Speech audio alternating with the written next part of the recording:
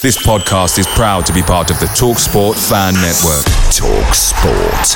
Powered by fans.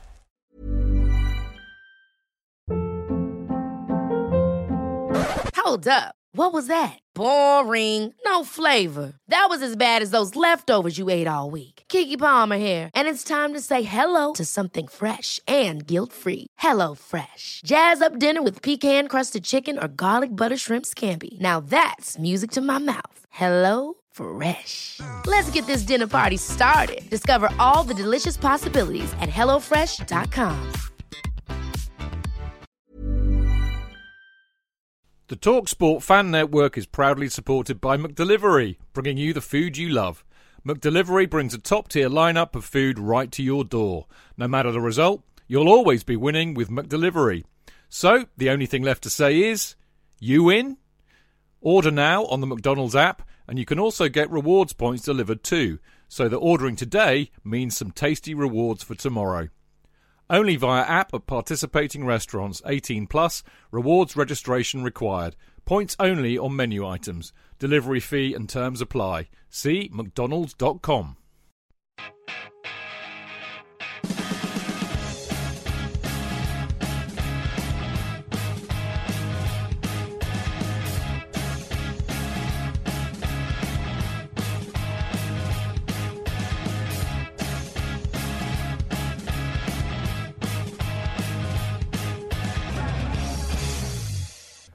Welcome to the Chelsea Fancast, fueled by Guinness, powered by Celery, the show that still can't believe we're doing this on a bank holiday Sunday. We must be mad. Anyway, Leicester on Saturday was a chance to really get Chelsea's stuttering start to the season well and truly motoring. Tuchel, watching from high up in the East Stand, had similar ideas, starting with a 4-4-2.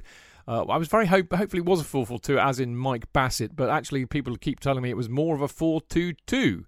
2-2-2, whatever formation, with Gallagher partnering Jorginho and Mount and Cheek advanced behind Sterling and Havertz. Best laid plans and all that were binned after 30 minutes when Conor Gallagher received 2 yellow cards in 7 minutes and was sent off. Awful for Gallagher, who admittedly was as culpable as Koulibaly the week before, and potentially difficult for Chelsea. To Tuchel and Chelsea's credit, they changed things up at half-time with Mount going off, replaced by Aspie as we went back to a back three, and 5 in midfield to stifle Leicester. Raheem scored 2 sumptuous goals to break his Chelsea duck before Leicester pulled one back out of nowhere to leave Chelsea clinging on for the last 15 minutes. It was a bit like Rorke's Drift, but assisted by some great support. Chelsea got home to pick up a win, which proves their mentality is strong and may well serve the team well going forward. And the title of tonight's show is Sterling Effort, Chelsea Fancast number 924.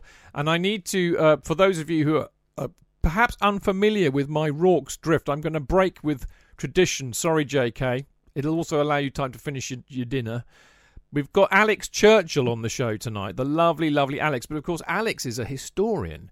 Could you explain to people about my Rorke's Drift reference? I was going to say the Alamo, because the Yanks would understand that, but of course they lost, didn't they? Whereas Rorke's Drift is more appropriate, I think, for the Leicester-Chelsea game. Is it appropriate to now point out I've been drinking since 3 o'clock and my knowledge of Rorke's Drift is roughly equivalent to Grandad in Only Fools and Horses? You are an epic fail. I know more about history than Alex Churchill, the historian. Oh, dear. They made a film of it called Zulu. They made a film of that. JK brings the film reference in, of course. Yeah. We're all going to die. All I can hear is Grandad going on about how that his bloke was his great. Oh, I don't know. There was something to do with Grandad from Only Fools and Horses getting shot at Rorke's Drift. And it was a very inaccurate historical reference, but that's the only one in my head right now. Rorke's Drift was part of the Zulu Wars. We basically had a small garrison. It was a hospital garrison. It's all in the film. Go and watch the film Zulu with Michael Caine, Stanley Baxter. Or listen to the Phil Daniels. Phil Daniels is in it. A very young Phil Daniels is in it as well, with acting with the wonderful Peter Vaughan, who Jonathan probably knew. We did a fantastic episode of History Hack on that battle, actually. There you go. You know all about it. Someone who really did know what they were talking about told us about it. Well, there we go. But basically, about 150 brave, gallant British soldiers were surrounded by thousands of Zulus, and they fended them off one by one with their Henry Martini rifles. I have a replica Henry Martini rifle, actually, incidentally. Anyway, and they basically won the day, as indeed Chelsea did. We're going to be talking all about the Chelsea win over Leicester, obviously, tonight, but I'm going to introduce the legend in his own lunchtime, the fantabulous Mr. Jonathan Kidd. Oh, Chidge, how lovely. Roxcliffe was also known as Kwajimu, Jim's Land in the Zulu language. Did you know that? It was originally a mission station of the Church of Sweden. I knew that. Well, there's that funny actor. Little bit in the film. Freddie Jones. Right. Freddie Jones plays him. There you go. That's right. Knowledge, mate. Freddie Jones. Where did that come out from? Bloody hell. Oh, brilliant. What an actor he was. He was. Slightly over the top and played lots of pissed characters, probably because I think that's... Well, he was the one that uttered the immortal line, "We're all going to die," and then he did get killed. But anyway, wasn't that Hawkins? No. Okay. There you go. Who have we got on the show tonight? Well, we know, don't we? But would you like to say hello to her? Oh, she's. I'm in awe. I'm always in awe of Alex Churchill and her excellent knowledge of football and history, and being an all-round good egg and lovely person. So, and it's great to have her on the show because she's always so knowledgeable. So, yeah. We had the best time at Tottenham, didn't we? We had a fab time at Tottenham. Although we got rather annoyed with Ryan Mason because he was basically the font of all the antagonism on the benches, wasn't he? And that other thin bloke they had. And at any point, if they'd have said, "Sit down and shut up, you dick," to him, then the whole lot wouldn't have ended up in madness. And that's what my objection was to all of this thing, that it all being Tuchel's fault, when in actual fact the Spurs bench had been winding everybody up from the very beginning. Okay, let's not relitigate the Spurs match. Right, on the show tonight in part one, we discuss Gallagher's sending off, obviously, and its potential impact on him, which would be more interesting, I think. We also talk about Tuchel's changing formations, because I talked about this on Friday, and the last thing I really expected was what he did, but well done him. We're going to praise Sterling and Chalobah in part two, and we're going to worry about Mount's form as well, because I am a bit worried about that. And we're going to discuss why Chelsea will need a very big squad going forward, with one eye on the transfer window shutting on Wednesday night. In part three, we've got some cracking emails to read out, and we wrap up in part four with a preview of the Southampton and Chelsea match, which is on Tuesday night, which is one of the reasons why we're doing this on a Sunday night. But don't let that confuse you, because as ever, you can listen to the show live every Monday, usually at 7 p.m. Tonight it's on a Sunday at slightly later time, but usually we're on a Monday at 7 p.m. and you go to mixler.com/Chelsea-fancast. And the reason you would do that is not just to listen to the show, but to join in with the chat that many of them have. There's loads of people in there tonight. We've got Anne Lester in the house. Lovely to see Anne Lester. Brian Justman, a denizen of the Discord group. I'll be mentioning that later. We've got Eddie Mac BAWA, or better known to us as the lovely Mark Meehan. Ash Pinto's in. Great to see Ash in there. Loads of people in there. So there you go. We'll be back in a tiny second to talk about the Chelsea versus Leicester match.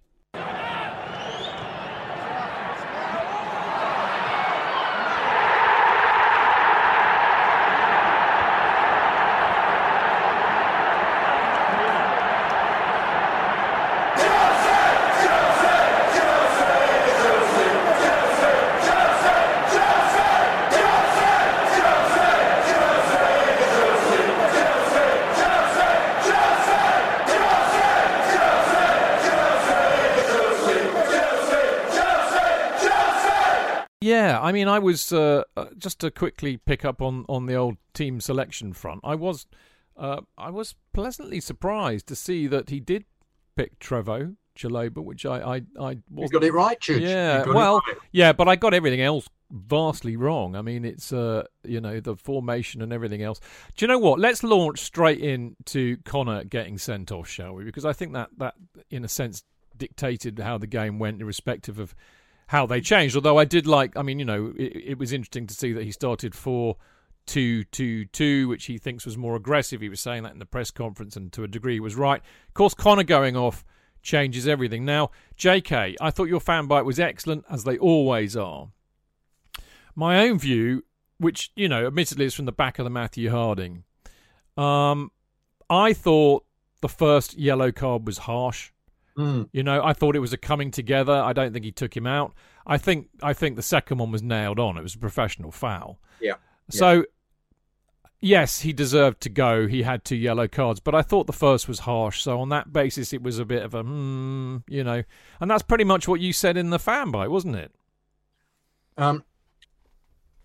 Well, yeah, we were all talking about it at the time. We was running around like a whirling dervish. Well, I thought, by the way, actually, can I just quickly say, I thought he was playing brilliantly. I was thinking, look, Kante-esque, ratting for the ball. 2 wonderful tackles. Yeah. He did completely brilliant getting the ball back, where they could have been foul tackles and they weren't very clean tackles. And it's one of his strengths, his ability to just scrag and intercept, which we saw at Palace, and that was the reason why he was selected for England, because he was terrific doing that. And proper that is part of his skill, absolutely. But the problem with being booked, which I just felt that, Tierney was just, as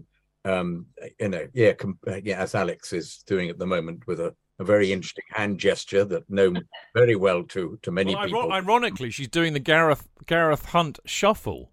Yeah, yes, indeed. It kind of works in both ways, really, doesn't it?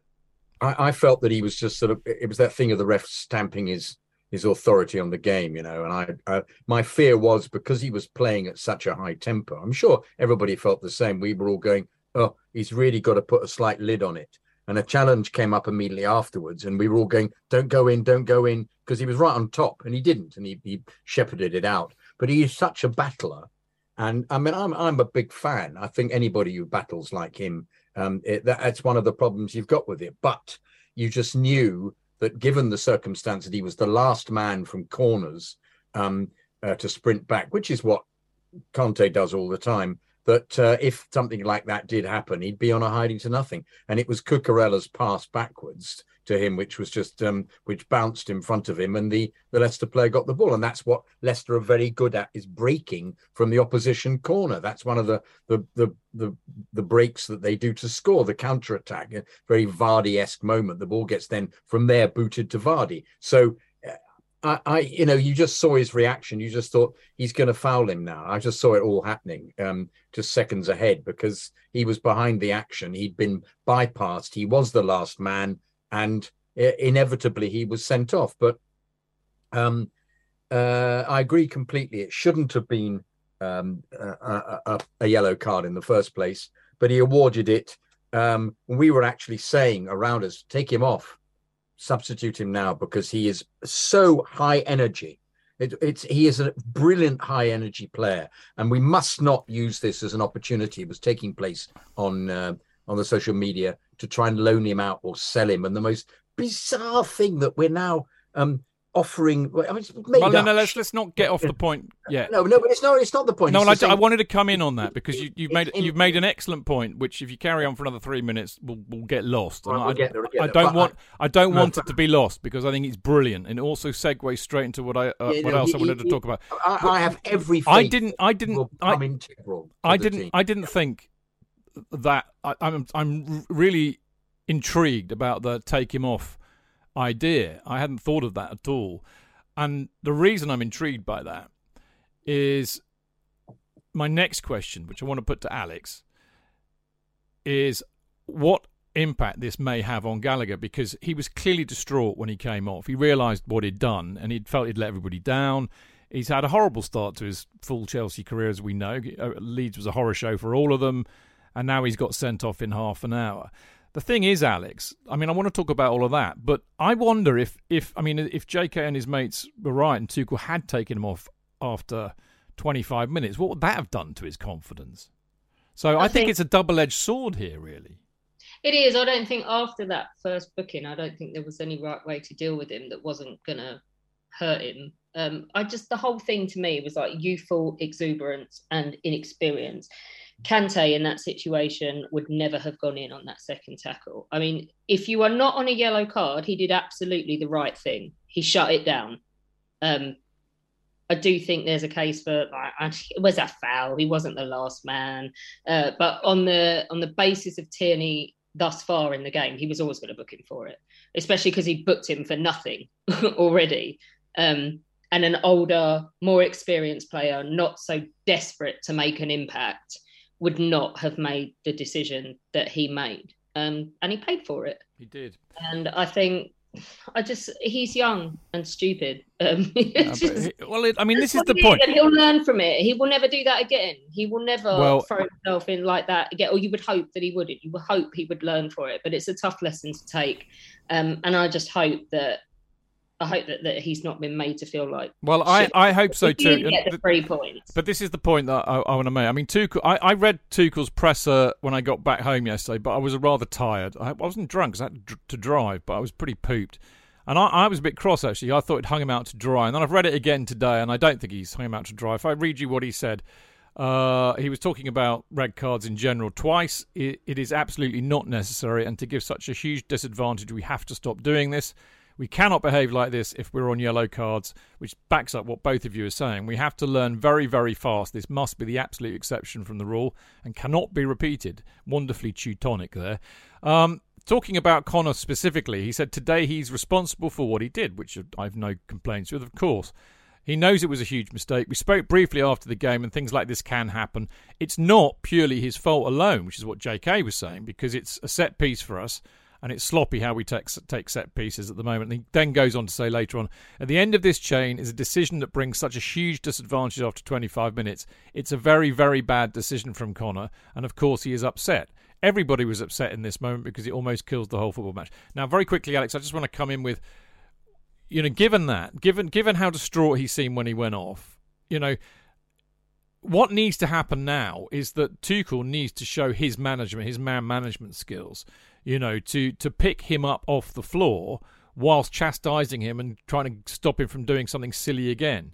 You can't, what we can't have is a Mourinho-esque type bit of management here where he just says, oh, well, you can fuck off on loan then because you're no good to me. That would be a disaster. Sorry, I just wanted to have that out there, now. I don't think he's going to do that. I don't think he is, because the key to that was I spoke to him briefly. There's no fucking sorry, I've been drinking. In case you hadn't noticed, I'm slightly drunk, so I'm not responsible for the amount of swearing I do tonight. I don't think there's any inquest. I don't think there's any deep, meaningful, existential conversation. I spoke to him briefly, which to me says, he said, you know what you did wrong. You paid for it. It could have cost us the game. Let's move on. And for me, I think just, please God, pick him against West Ham. It'd be great. Ham, right? Just pick him again, put him straight back in, and let him learn from it. Tuchel's too smart and too less an egomaniac to do a Mourinho and send him out on loan and stuff. That's what I would hope. JK? Isn't he suspended for the West Ham game? No, he's Southampton. Oh, sorry, he'll miss Southampton. Yeah, of course. Yeah. I mean, I agree. I think he's integral. I don't think he can afford to send him out on loan. Who are they going to get in? They're going to get another midfielder in. Also, he played for England. He played wonderfully for Palace. He's clearly unbelievably keen on impressing and making an impact. And and now he's learned the hard way not to be too keen and too impactful on it because it can have negative consequences.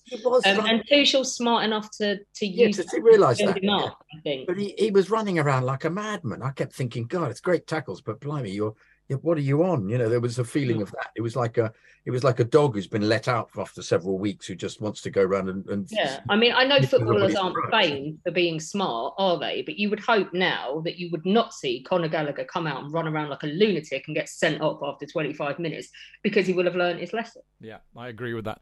Well, look, I think it almost goes without saying that everybody on the Chelsea Fancast, of course, just loves Conor Gallagher to pieces, is desperate to see him do well. We all think there's a hell of a player in there.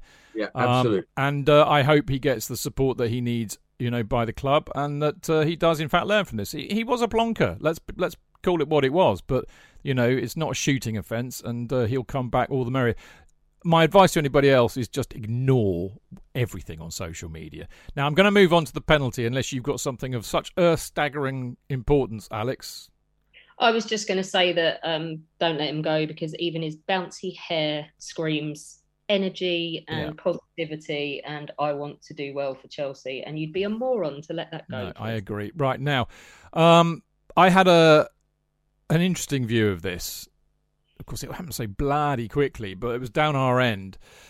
I must at this point say, what an absolutely sumptuous pass by Ruben Loftus-Cheek. But, Sterling goes down in the box. Obviously a penalty.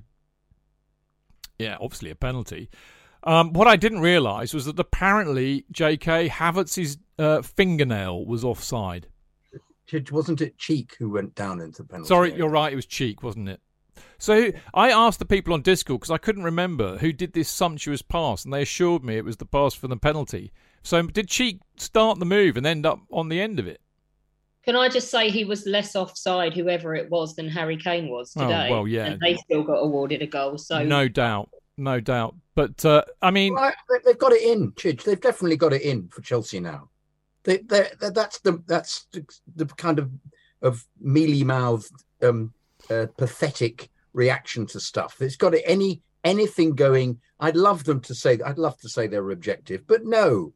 If they've got an opportunity to find fault with the Chelsea player, they will do it, because they're looking for revenge, because they've been made to look difficult. They've made to look tricky. It's been embarrassing, the whole process of Cucurella and the hair, and Dean having to admit he got it wrong, and Tuchel coming out and making remarks about Taylor. You can see that they're going to not look favourably on any decision, and they would say that we're not biased at all. We're not involved in that. I just think psychologically they have decided that, it's Chelsea, let's see what we can make of this. I just think even subconsciously something's happening with it, because it was so little. And having said that, I actually don't think it was a penalty. I think he was very fortunate to get the penalty. Cheek, he just seemed to dive into him, and I think a man as big as Cheek going down with such a bomb was a little bit suspicious. Yeah. So I wasn't too upset when the penalty wasn't awarded, and yet when you then look at the line that they drew, and you think, for fuck's sake, what bit of it was offside? What is going on in their heads? We can find a bit. We can find something offside. It's a bit of his. Bit of his shoelace. The worst thing, of course, none of us in the ground had a fucking clue what was going on. No, this is the disgrace. Hang on. This is the disgrace. This is the disgrace of VAR. In cricket, you know what's going on. You see it on a video screen. In rugby, you know what's going on because you can hear the referee. Why are we treated like such Gareths in the game? Can I just tell you that they promised that wouldn't happen? I sat at Stockley Park. They invited 3 people from every club to go and see how this shit was going to run when they brought in VAR. And they sat us in the room where they do it. And they said, the fans in the ground, it's really important that they know exactly what's going on, and they'll be communicated with at all times and see replays, and they'll know exactly what's happening. They fucking lied. Yeah, I totally agree. Okay, moving it on. I thought it was fascinating. I mean, I'm really intrigued by this whole. I mean, people insist on calling it 4-2-2-2. Why can't they just call it 4-4-fucking-2 like your Uncle Chidge has always called it? But anyway, the 4-2-2-2. I'm intrigued by this because this is Tuchel's attempt to do what we've been moaning about, which is to basically, have more midfielders, if you like, providing for the strikers, to have more creativity and attack-mindedness going forward from midfield. So to have Mount and Cheek in those roles, I thought was fascinating. Although, of course, Gallagher is very capable of doing that too. But it went to shit as soon as Gallagher went off, clearly. What he did at half-time I thought was fantastic because they came out like Gallagher did, but with more sense, really. I mean, the change he made at half-time were brilliant. Aspie comes on, goes to back 3. We got our wing-backs up. We still have 2 up front because I think he's playing 5 in midfield, basically. Or it varies depending on what's in position. But I think the point that I'm really trying to make here is the two goals that we scored were absolutely brilliant, number one. I mean, Sterling's goal I mean, I know it took a bit of a deflection off the defender to loop over the guy, but it was a great goal, and it was a great movement to set it up. The second goal, I nearly wet myself with excitement. I sat there next to Mark, this lovely chap I met who listens to the show, who ended up, poor bloke, sitting next to me for the match.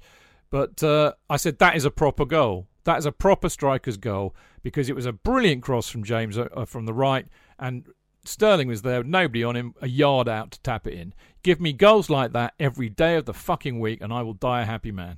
It was a wonderful move as well from defence. The number of passes that came out for that was fantastic. Yeah, exactly. But the thing is, JK, hello, what's our main attacking threat again? What is it that Tuchel really likes? It's wing-backs. That's where the attacking threat comes from in a Tuchel Chelsea team, so it would appear. And Reece James played out of his skin. Phenomenal performance. What a player. Wasn't it? He's head and shoulders above everybody else, apart from Silva, maybe. Yeah. Who was outstanding. Outstanding. Counted at least 4 or 5 integral blocks that just shut them down at key moments. Can I just say there that I don't even think it was the halftime substitutions made a difference, but whatever he did in response to the sending off, there was like 10 minutes of running around like headless chickens on crack. And then for the last 10 minutes of the half, we'd already put a lid on them and we're already the better side. So I don't know what tactically he'd already amended something after the sending off. And when it calmed down, and then obviously he got them a half time as well, and then they came out even better. But I do think the changes that he made after the sending off were in effect and had calmed shit down before half time.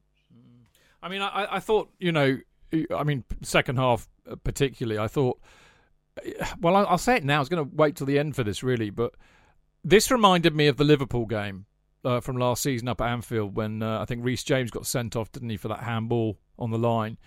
And we defended brilliantly. And they huffed and they puffed and they tried to blow our door in, but they could not. We were just so resolute. 10 men against 11. And what did it then was what did it against Leicester. It's just the organisation and the thinking clearly under pressure in the moment is just so brilliant from this team when they're on it. So they're just helping each other. I mean, we have such a great view where I am, JK, because you're very much looking down on it. So you can see them pointing to each other, making sure everybody, you got that man, making sure that Leicester can't find the extra man, because this is what happens when you're down to 10 men, is that the other team will just basically endeavour to find that extra man and find him in a space that's going to hurt you. And I mean, okay, we weren't faultless. It happened occasionally. I think the Barnes goal's massive evidence of that, although, I can't remember who it was, but they were done by a 1-2, so that helps to open up the space. But I think this whole, the way that they were just making sure that everybody tracked whoever it was who was trying to make an attack. They're just so organised. It's brilliant to see. And I mean, I know it scared the shit out of them. I mean, that was great too, by the way. I think the tension in the last 15 minutes, like I said earlier on, it was like Rorke's Drift or the Alamo. The crowd got really up for it. We were cheering clearances, cheering blocks, Thiago Silva chants every time he did something. That's brilliant. I loved all of that, JK. I felt there was the odd moment that we were a bit thick about what we were doing with the ball when we defending. It was a kind of lot of, oops, I've booted the ball up to the halfway. I love that. No, I love that. But Get it out of the way. You're giving possession away so readily. Not I think, though, to be fair, though, in the last 10, 15 minutes, or 20 minutes even, our lot were exhausted because of the extra running. Yeah, they were kitchen sinking it, and it was literally any way you could get it clear. You could visibly see, especially with poor, lovely Dave, that they were utterly fucked for the last 20 minutes because they had played like they had 11 men, but the extra space they were covering because we didn't had really taken it out of them. Yeah. And yet we managed to hit the post as well when Sterling should actually have scored. That was another great chance. So we had another great move. And what was interesting was how bad Sterling had been in the first half. He was so easily dispossessed. And he came out in the new pattern, which clearly worked marvellously because Dave just shored it all up, and he was a different player, finding space for himself all over the place. But it was a very impressive performance, given that we had 10 men. I thought it was. Well, it showed great resilience and fortitude and concentration. And skill. Well, actually.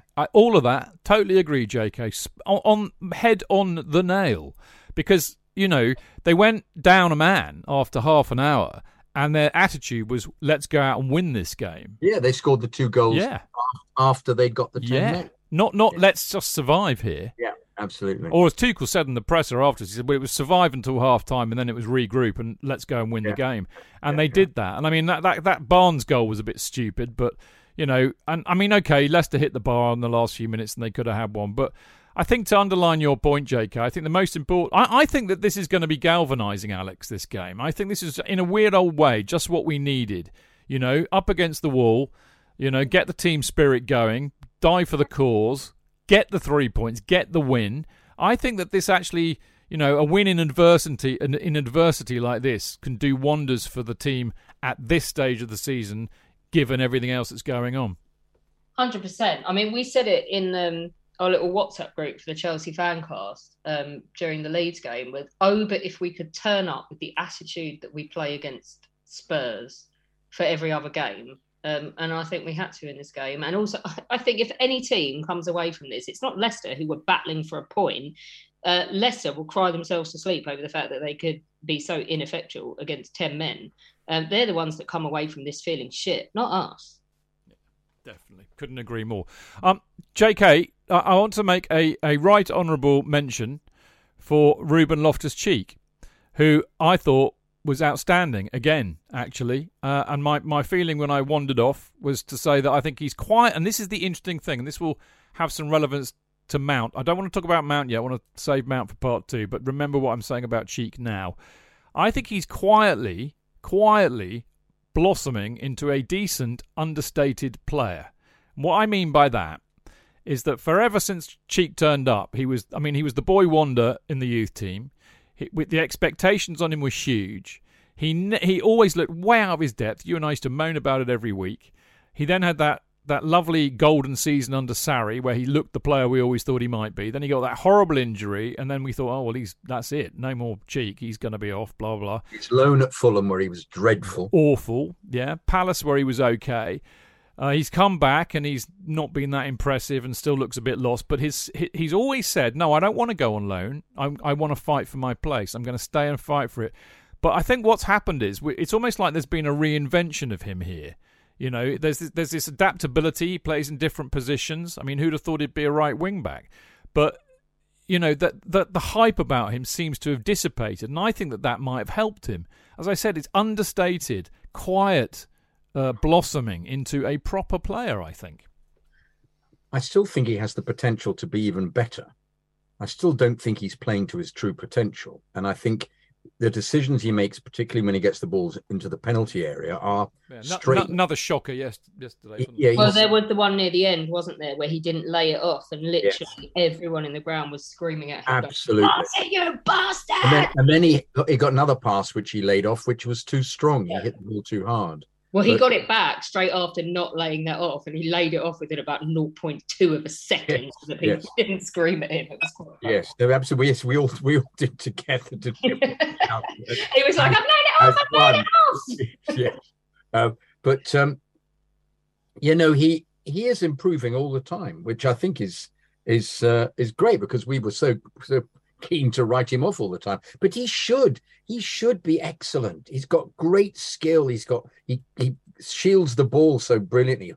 Hullet-esque, his ability to do that. His speed coming forward is electrifying. It's just he still makes the odd decision as if he's as thick as 2 short posts. You just think, come on, play the pass earlier, play it with a little bit more weight on it. And in the penalty area, his inability to get a shot off, you just despair. He will do, he'll beat 3 men in the penalty area. Now, shoot, for fuck's sake, shoot, go on, shoot. And he'll still look for a pass off. And you wonder whether that's, once again, a confidence thing, or he doesn't want to be accused of having a go and losing possession. Or perhaps it's being drilled into him by Tuchel that, no, we don't want to give the ball away in these situations, because that's what a lot of the decisions about not shooting are about. Is they don't want to be putting pressure on the defence for a counter-attack, which is very praiseworthy, very laudable. But I just still think whether this is his season, whether he comes absolutely out of his shell and everything, all the potential that we've seen since the youth team comes to fruition, and we then say, yep, it was really worth persisting with him. But yes, I agree. The very fact that he's had decent performances at wing back, then when he comes inside, he's very adaptable to become is the other midfielder. So I'm bemused at the number of times now you go, yeah, he's on the team sheet, because I thought he's not the creative midfielder that we want, and he in his youth he would shoot from anywhere and everywhere and score a lot, and even in the games, once again the Mickey Mouse games in the Europa League that he came in and played in, and scored cracking goals. And you wonder once again if he just thinks, I can't do this, I'm in the first team, I can't do, whether it's a psychological No, I think thing. you're right. I think they're told not to, because it gives possession away. I think absolutely. you're absolutely right. I don't know where I read this, but this is a bit anecdotal but quite funny, that apparently when anybody gets the ball and the crowd go, shoot, Tuchel looks really cross. You know, so I think you're right. Maybe he doesn't want that to happen. Alex, did you want to come in there? Because if not, I'm going to go to a break. No, go for it. All right. I'm literally just going to mention I already mentioned it. It's cool. It was the shitty pass. Okay. All right. Right. We are going to go for a break. But before we do that, it is behoven upon me to say that a new version of the best fanzine in the world, CFC UK, is out for the Southampton match. So if you are going to Saints Away, I am. I hope to see a few of you down there. Alex is definitely going, which will be fun. Yeah, JK can't go because he has to work, which is a bit of a shame. But anyway, DJ and a few of the others will be around selling the CFC UK fanzine. If you can't get it on Tuesday, then obviously on Saturday for the moved West Ham match, you can get it from the stall, which of course is opposite Fulham Broadway, and it costs you only £1. Hurry up. But you can also get it from the sellers in the Fulham Road and the Kings Road and that kind of thing. So don't worry, you can get it. Now, if you're not able to be there in person, you can still get a copy of the fanzine, a proper hard copy of the fanzine. Fanzine at cfcuk.net is the place to email to subscribe for a year, and that will cost you 18 quid in the UK, 40 quid in Europe, 56 quid for the rest of the world. You can also get it digitally, which will be a PDF emailed to you. That will cost you £6 for a year's subscription, or £1 each, and you can pay via PayPal. Do it now. We'll be back very soon.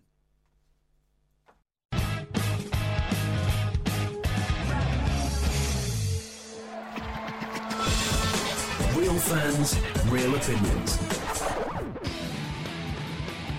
I'm Jason Cundy, and you're listening to Chidge and the boys on the Chelsea Football Fancast. Total nutters and proper Chelsea. Footballfancast.com.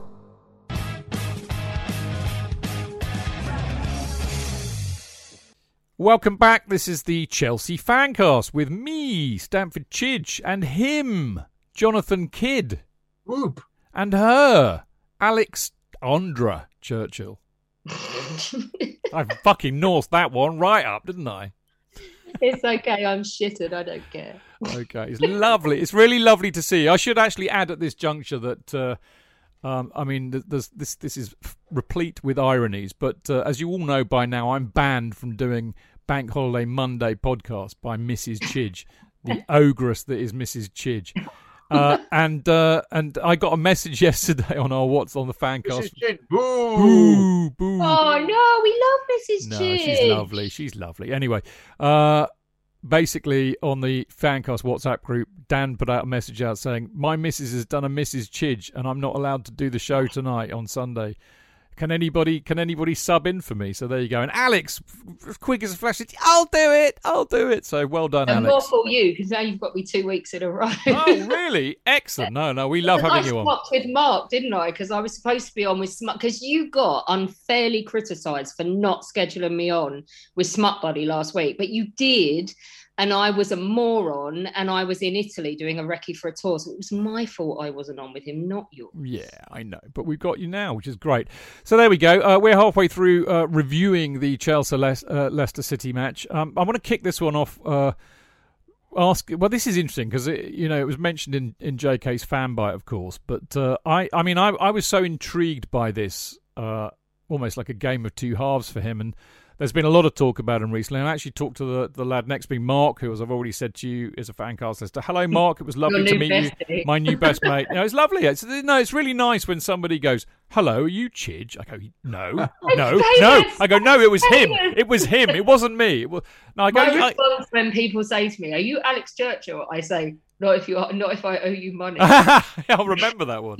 Yeah. But no, I usually say yes because it's lovely when people say they listen to it and they enjoy it. It would be equally pleasurable if somebody said, "Well, I think you're a bit of a wanker and I hate the show." That would actually amuse me. But Mark didn't. He likes it. He's only been listening for about 6 months. But we had a good chat during the match, and I was intrigued by this, and I asked him what he thought too, because I think what we saw yesterday were the two sides of Kai Havertz, who, of course, as you all know, I'm a massive fan of. He's not a number 9. This much is clear. His touch has abandoned him at the moment, and he's clearly horribly out of form. And he looked like that in the first half. And yet, I thought, JK, his second half performance, where he was playing up there on his own, Mark Hugh, was every inch a lone striker number 9. He was mixing it. He was taking fouls. He was breaking up the play. He was being the target man, the outball for a side that was down to 10 men. And also, what I loved about that performance from him, 100% commitment again. So fair play to him, I think, in what is actually a difficult moment for him. He never stopped. And also, Tierney decided that he was faking everything, particularly in the first half. The number of occasions he was fouled, and Tierney just kept saying, "Get up, get up." And it's that kind of thing that you see referees do. They used to do it with Mark Hughes. They would decide in advance that Mark Hughes had committed a foul by going in heavily on somebody with a challenge, which occasionally might his elbows might get a bit sharp. But then from then on, he couldn't actually do anything. Any challenge had to be his fault. And I felt that he was scuppered by that. He was hindered by having the referee against him on many challenges, because there were many six of one, half a dozen of the other. It's that business where some of these centre halves just grab you or push you or right on top of you all the time, and you have to have a reaction to it. You have to be able to push back. And some of the players they fail miserably to deal with it. But in anything that happens in a game with such huge physical contact, you've got to give 100% back to them, and the referee has to be understanding of what's going on. And but the thing to do is just to let them both get at it. It's 6 of one, half dozen of the other. Not to keep giving a foul against him. There were several occasions he was fouled. Tierney gave the foul the other way, or he was chopped down, and Tierney said, "Get up." Second half, though, on his own, he went straight for the commitment. And actually, as you say, Chidge I felt he was slightly put down in the first half because he was never getting anything. But he was absolutely on it and made himself such a nuisance that it was really commendable. I agree with you completely. But it's difficult to look at him and say he did an enormous amount in the second half, because he didn't really have any shots. He was just, once again, making himself involved in a nuisance and a spare man. He's not great at holding the ball up. But he tried.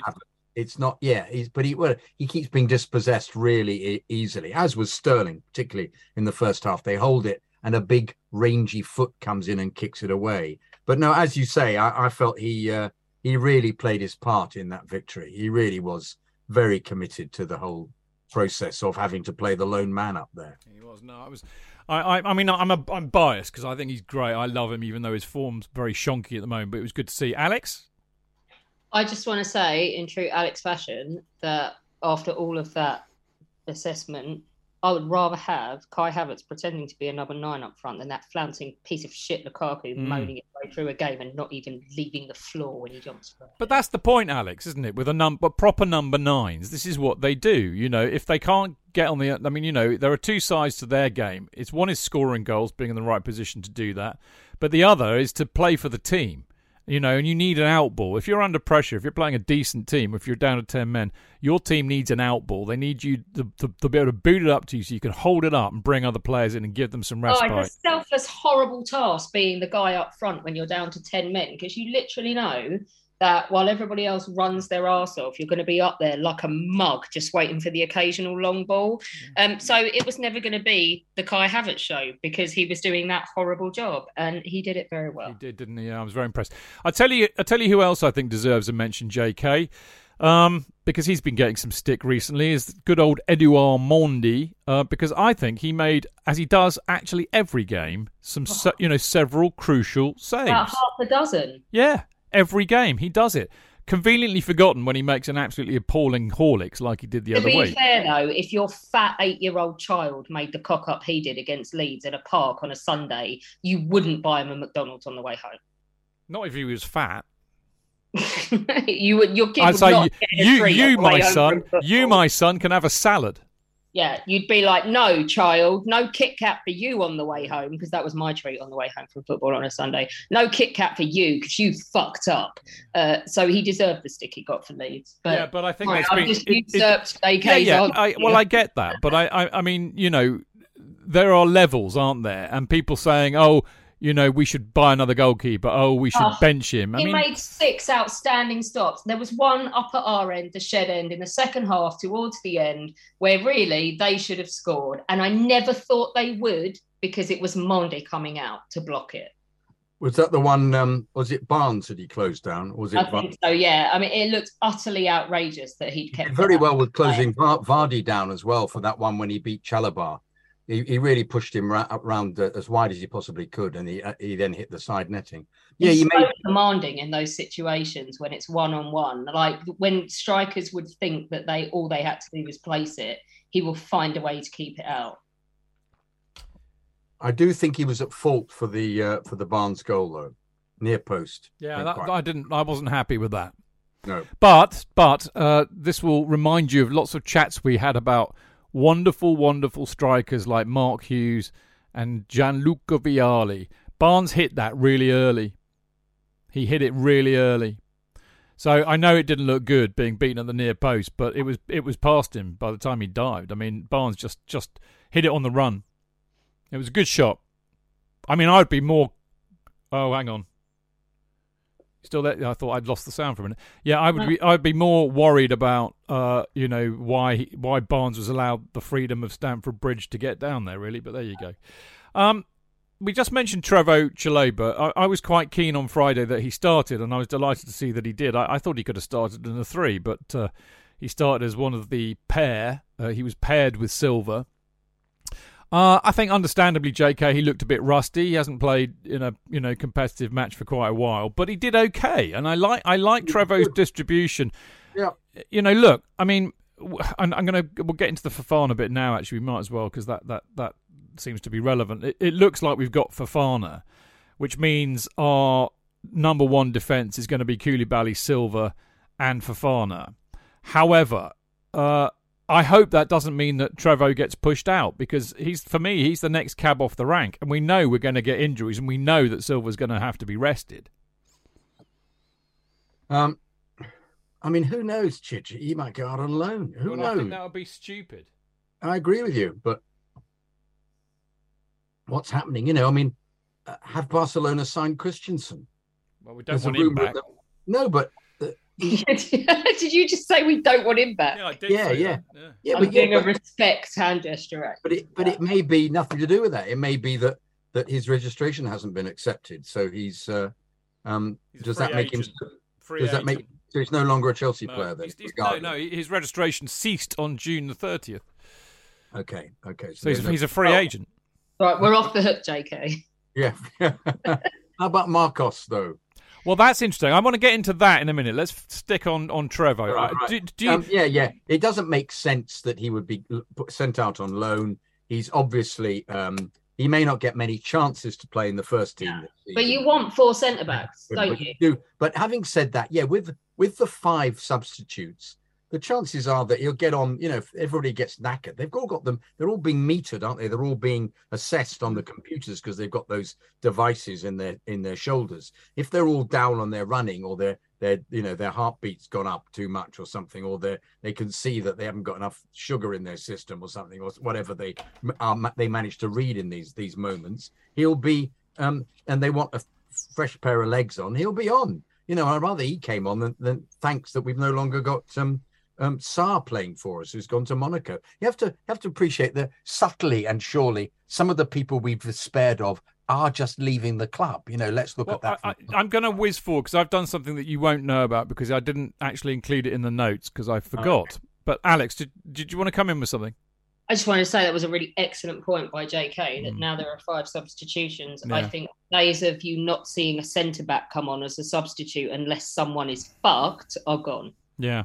Like he says, if someone is knackered, then they can be replaced, and it's not taking a hit in terms of your substitutions anymore. Yeah, well, I mean, exactly that. And I think this is all pertinent to what I was wanting to say. I mean, we had the Champions League draw and the Carabao Cup draw last week, but I think that there's a month, possibly October or November, I don't know which, where we will probably have to play 9 games. Now, we've been down this path before, and this, of course, is all because of the shoehorning of games this season up until November, when the Premier League and everything stops because of the World Cup in Qatar, and then back on Boxing Day for the rest of the season. So if we're in all competitions, it's going to be even worse than it is normally. And we had Tuchel moaning about it every week last season about how tough it is on the players. So therefore, we're going to need to have a big squad. Now, by my reckoning, this is the squad we have at the moment and where they can play. So keep your lug holes pinned back, because I forgot to put this in the notes, and I'm sorry about that. Right, keepers, we've got 3. Mendy, Kepa, Bettinelli. If we've got Mendy and Kepa, we've got 2 excellent goalkeepers, and I'm happy with that. I don't know much about Bettinelli. I don't think Kepa's going anywhere. And, of course, this is the trouble. This is all subject to what may or may not happen by Wednesday night. But so it's worth keeping that in mind too. Central defenders, on the assumption that we've got Fofana, we've got Silva, Koulibaly, Fofana. Our backup centre-backs, and I mean just centre-backs, are Chalobah. You could argue Aspie, because he can play in a 3. You could argue James, because he's played in a 3 this season. And, of course, you've got Ampadu, but Ampadu may well be going back on loan. So you may end up with, 3 frontline centre-backs and 3 backups. But actually, I think we're pretty well sorted per se. Cucurella? Well, you're right. I forgot to put him in. There we go. There's another one. He can play in a 3, can't he? Thank you, JK. I did this very quickly and very badly, clearly. Anyway, fullbacks. Talking of Cucurella, we've got Cucurella, Chilwell, James, Aspie. We all know that they can play in the fullback position in a 4. Whether they're good at it or not is moot, but we know that they can. We've also got, apparently, according to the website, Chelsea's website, we've still got Kennedy on the books, and would you believe it, Baba Rahman, the famous left back. And, of course, Alonso, but we think that Alonso won't play for the club again. So if you discount Kennedy, Rahman and Alonso, and God help us, many would, that leaves you with a choice of 4 fullbacks. Now, I'm always, in my head, I've got JK and Peter Kenyon. In fact, I'm sure JK told Peter Kenyon to do this back in 2004, that you have to have 2 quality players for every position. Right, JK? So far we're okay. Defensive midfielders, for want of a better word. Obviously, Jorginho, Kante, Kovacic. Those are our 3. You can add Gallagher to that. You can add Chukwuemeka to that, apparently. He's listed as a midfielder rather than an attacking midfielder. You can add to that Ampadu, who, of course, we think is going to go out on loan, but you can add him there because that's what he is. And, of course, Billy Gilmour, who doesn't actually have a shirt number at the moment. We don't know what's happening with him. But, we are pretty well served there. You could argue that Tuchel will say too well served, so that would probably mean bugger off Ampadu and Gilmour. You've then got your wing-backs. Cucurella, Chilwell, obviously, James, Aspie, asterisk, because he's a bit too old to play there. We've had Cheek playing right wing-back so far this season. And, of course, we've still got, in brackets, Alonso, who will probably not play for the club again. But you've got your 4/5 there for your wing-backs. You've got Chilwell, Cucurella left. You've got James, Aspie, Cheek right. You could even put Hudson-Odoi in there somewhere, but I'd rather not. Wingers. Pulisic, Sterling. Sterling is listed as a winger on the site. Pulisic, Sterling, Ziyech, Hudson-Odoi. So you've got 4 wingers that can play on either side. Attacking midfielders. I've had to be a bit creative here because they don't say too much on the website about this, but you've got Mason Mount. You've got Havertz listed as a midfielder as well.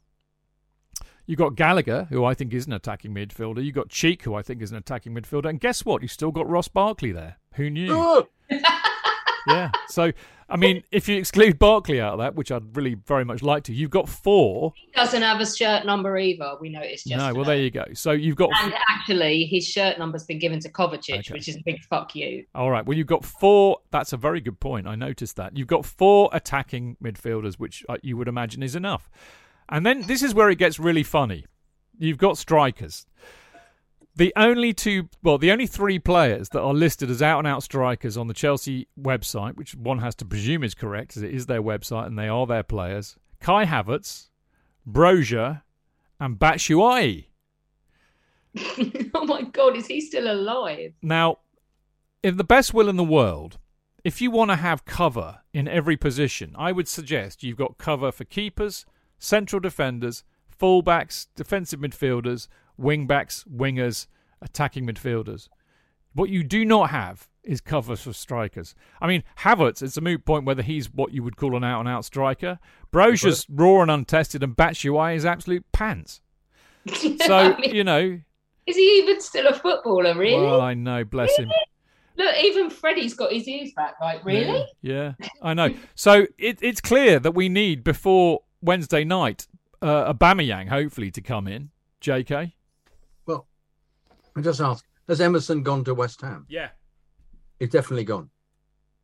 Phew is all I can say to that. Yeah, of course we need Aubameyang, but who's one supposed to believe? It's gone cold. The trail's gone cold somewhere. And similarly with Gordon, there's another one. The trail's gone cold. Other than the Express, we don't need Gordon. This is what the point of this exercise was. We do not need Gordon unless if one or two of Pulisic, Ziyech, Hudson, Odoi go, then you do need Gordon.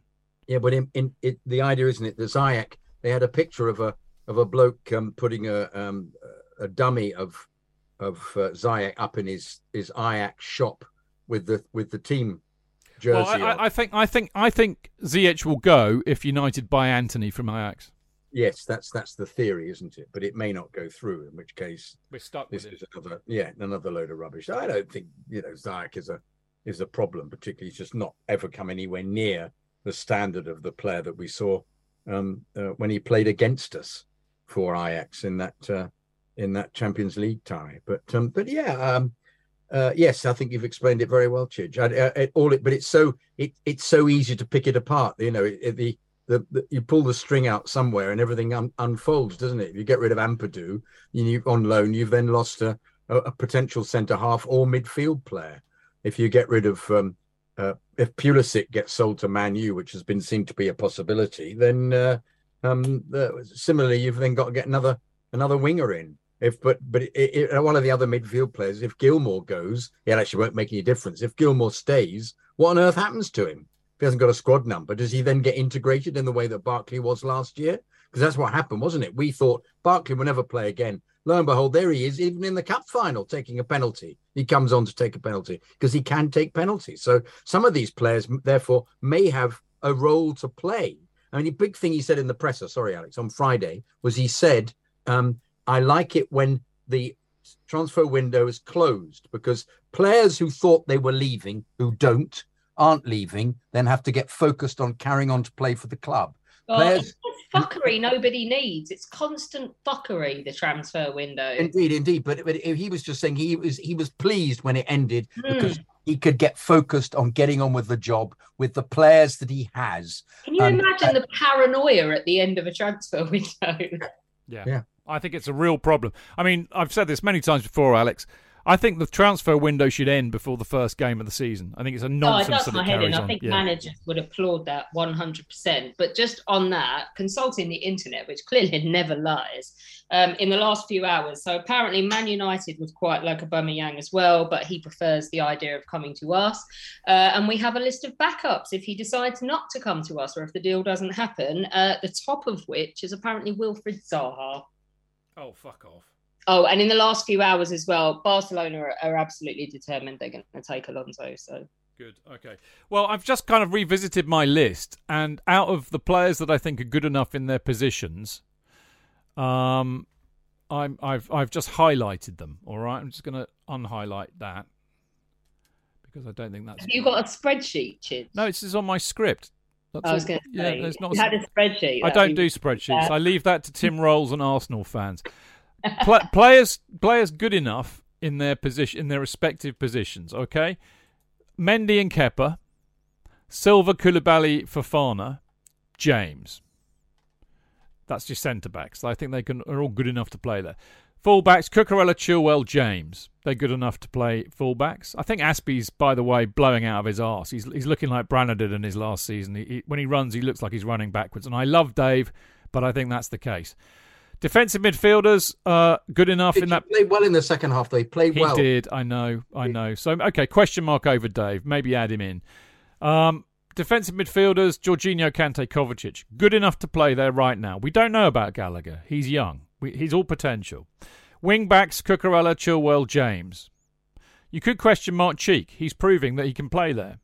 Wingers, Pulisic, Sterling. Ziyech, I think, will go. Hudson-Odoi, still a question mark. Attacking midfielders, Mount and Havertz. I don't think any of our strikers are good enough at the moment. Havertz is not a striker. He's not a number 9. Brozier's young, untested. Batshuayi been shit for us in the past. So when you look at it like that, you've only got 1, 2, 3, 4, 5, 6, maybe 7, 8, 9, 10, 11, 12, 13, 14, 15, 16, 17, 18, 19, 20 good enough in the squad. So we're 5 light, I think, in terms of quality if you go on the 24-25 kind of roster, JK. Yeah. But all will come clear on Wednesday, won't it? Well, we're not going to get 5 players to up that quality. I mean, having said that, I think you can loan people out past the transfer deadline, can't you? Oh, I think so. I have vague recollections that if the paperwork has started going through and all that crap, then it can be done. Yeah, I think even later than that, I just got, that's the case, I don't know. But in which case, embrace, if it's Ampadu, embrace him. Let's hope he gets a game, which he will do. Embrace Trevor, who still has a rick in him. He shouldn't have let Vardy go past. He shouldn't have let Vardy beat him in that 1-to-1. You almost felt his bottle tweak. We all did together as the ball was booted over, and I thought he's ahead of Vardy. It's 1-on-1 with him. Vardy's going to beat him to it, and it was down to Mendy. He lay on the floor being injured, and I wonder whether that was just him thinking, "This is so embarrassing. I better pretend to be injured." I think I don't quite understand how he got injured, but who else is there from? As I say. We might find that Gilmore, if Gilmore doesn't go out on loan, even Gilmore might have a part to play. It's so dependent, everything on Wednesday. Really is dependent. Batshuayi may even have a part to play. Off. Seriously? I know. He may need someone. I know. You may need someone to come on at the very end of a game, and he may score, and we'll just go, for fuck's sake. That goal against West Brom away. Can I just say, though, that I just don't respect any man who's nearly 30 who thinks of himself as a Marvel superhero, seriously thinks he's like Batman. I'm sorry, but no. The best thing about Batshuayi is his song. Batshuayi, I like it. That was like Malouda, though. Malouda will only be remembered for the best song ever. Yeah. Flora Malouda, Luda, Flora Malouda. Whoop, whoop. Exactly. Love it. Listen, I was that was gonna be my final part of this part, but actually we do need to address the other bit, which I kind of basically decided to talk about it earlier. Mason, we do. I think looking back on it more thoughtfully, he was clearly sacrificed tactically. I think yesterday, completely, yeah. So I don't think there's an issue there, and of course you have to be so mindful of wading through the anti-Mount agenda that you see on social media. It's very easy to get swayed by that and be completely objective about it. And I mean, nobody mentioned this, but I thought it was quite fun. Anoni Mace would have been one of the criticisms you could have leveled, but I don't think his form is good at the moment. I don't think he's back to the levels that we saw under Frank or maybe under Tuchel when Tuchel first came in. And that's okay. He's young, and that's going to happen. People are going to find him out. They're going to stick players on him. Leicester did that yesterday in the first half. they're going to target him because he's good and he's a threat. So he's got to do what all good professional players do when they're at his age. He's got to learn how to get above that and make himself better. Frank Lampard did that. We did the 50 years shows recently when Lampard first played for Chelsea, and we used to call him Frank Lamppost because he was so immobile. So everybody has to up their game, up their level continually. That's what happens in elite sport. I have no doubts that Mount will I have no doubts that he'll do that. But I have to say, I do think his form's a bit questionable at the moment, Alex. I'd just say, echoing exactly what you said, we have over-relied on him in the past. He's young. He may not be utterly consistent yet. And if he's not carrying us at the moment, that's okay. JK? I thought it was quite revealing that Havertz played so well on his own, away from him and Sterling. And I also thought it was revealing that Sterling played a lot better when he was off as well. Whether they're very reliant on playing in this three together, and it's a pattern that doesn't work for any of them. He seemed to play much better last year, involving the wing back much more in a kind of triangular setup. The passing that he was making, the little three passes across, involving Reece and then himself running into the gap to get the ball across himself, or having a shot, or putting somebody in, or laying it back again. And we haven't been seeing any of that at all. So I wonder, in fact, if it's a slightly more, it's a role trying to get Sterling and Havertz in, and it's not been working for him. So, well, I don't. You know my thoughts on this. I mean, I'd have him all day long as a number 8 in a 3 in the midfield. But I think if Tuchel's going to compromise with his 4-2-2-2, I think that's good, because I think you get the best out of Mount if he's operating in that space between the midfield and the strikers. That's where he does his damage, because he has that ability to link the play, and he has that ability to kind of come in late for a shot like Frank used to. Indeed, but we haven't seen him shooting at all. Leeds game, the first half. Well, he's playing more as a winger, I think, or a wide number 9. It's this kind of weird fluid system. Who knows? We're not Tuchel. We're not on the training ground. I think. Look, the upshot is, don't worry about Mason Mount. He's fucking he's stupidly good. He really is. This kid's got it all. And people who don't see that, every ex-professional footballer, and not just Chelsea ones that I've spoken to, all think Mount is the bollocks, Alex. And who are we to disagree with them? No, he's fine. He's just fine. Yeah. Leave him the fuck alone. Yeah, there we go. You heard it first from Alex. There we go. The message of the night: leave him the fuck alone, or Alex will sort you out. Or else. That's the implication, isn't it? I don't know or else what, but or else. Okay, well look. Who else? Or else who? Yeah, who else? Quite. Yeah, Freddie, or else who? Freddie the cat. That's right. He knows. Shut up. Freddie the cat. All right. Listen, we're going to have a quick break, and then when we come back, we are going to be doing the emails from this week, which are fabulous. Away days are great, but there's nothing quite like playing at home. The same goes for McDonald's. Maximise your home ground advantage with McDelivery. You in? Order now on the McDonald's app. At participating restaurants, 18 plus, serving times, delivery fee and terms apply. See mcdonalds.com. When you follow a big team like Chelsea, one of the most frustrating things is not being able to get a ticket for the match, especially when it's away and not live on TV in the UK. What can you do? Get updates from your mates? Follow online commentary? Listen to the radio? Let's face it, it's not the same as actually watching the match live, is it? NordVPN have the solution to every football supporter's matchday problems when they can't watch the match live. NordVPN allows us to watch any match, even if it's not on live TV here. With just one click, they switch your virtual location to a country which is showing the match, and they act as your cyber bodyguard whilst online, protecting your personal data and sensitive info like card details and passwords. It's only the price of a cup of coffee per month, and you can use your account across 6 devices. It's a bargain. To get the best discount off your NordVPN plan, go to nordvpn.com/Chelsea Fancast. There's no risk with Nord's 30-day money-back guarantee, and you'll help support the Chelsea Fancast. The link is in the podcast episode description box.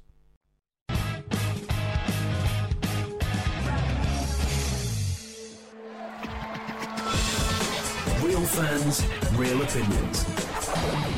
I'm Jason Cundy, and you're listening to the Chelsea Football Fancast. Proper Chelsea. Footballfancast.com.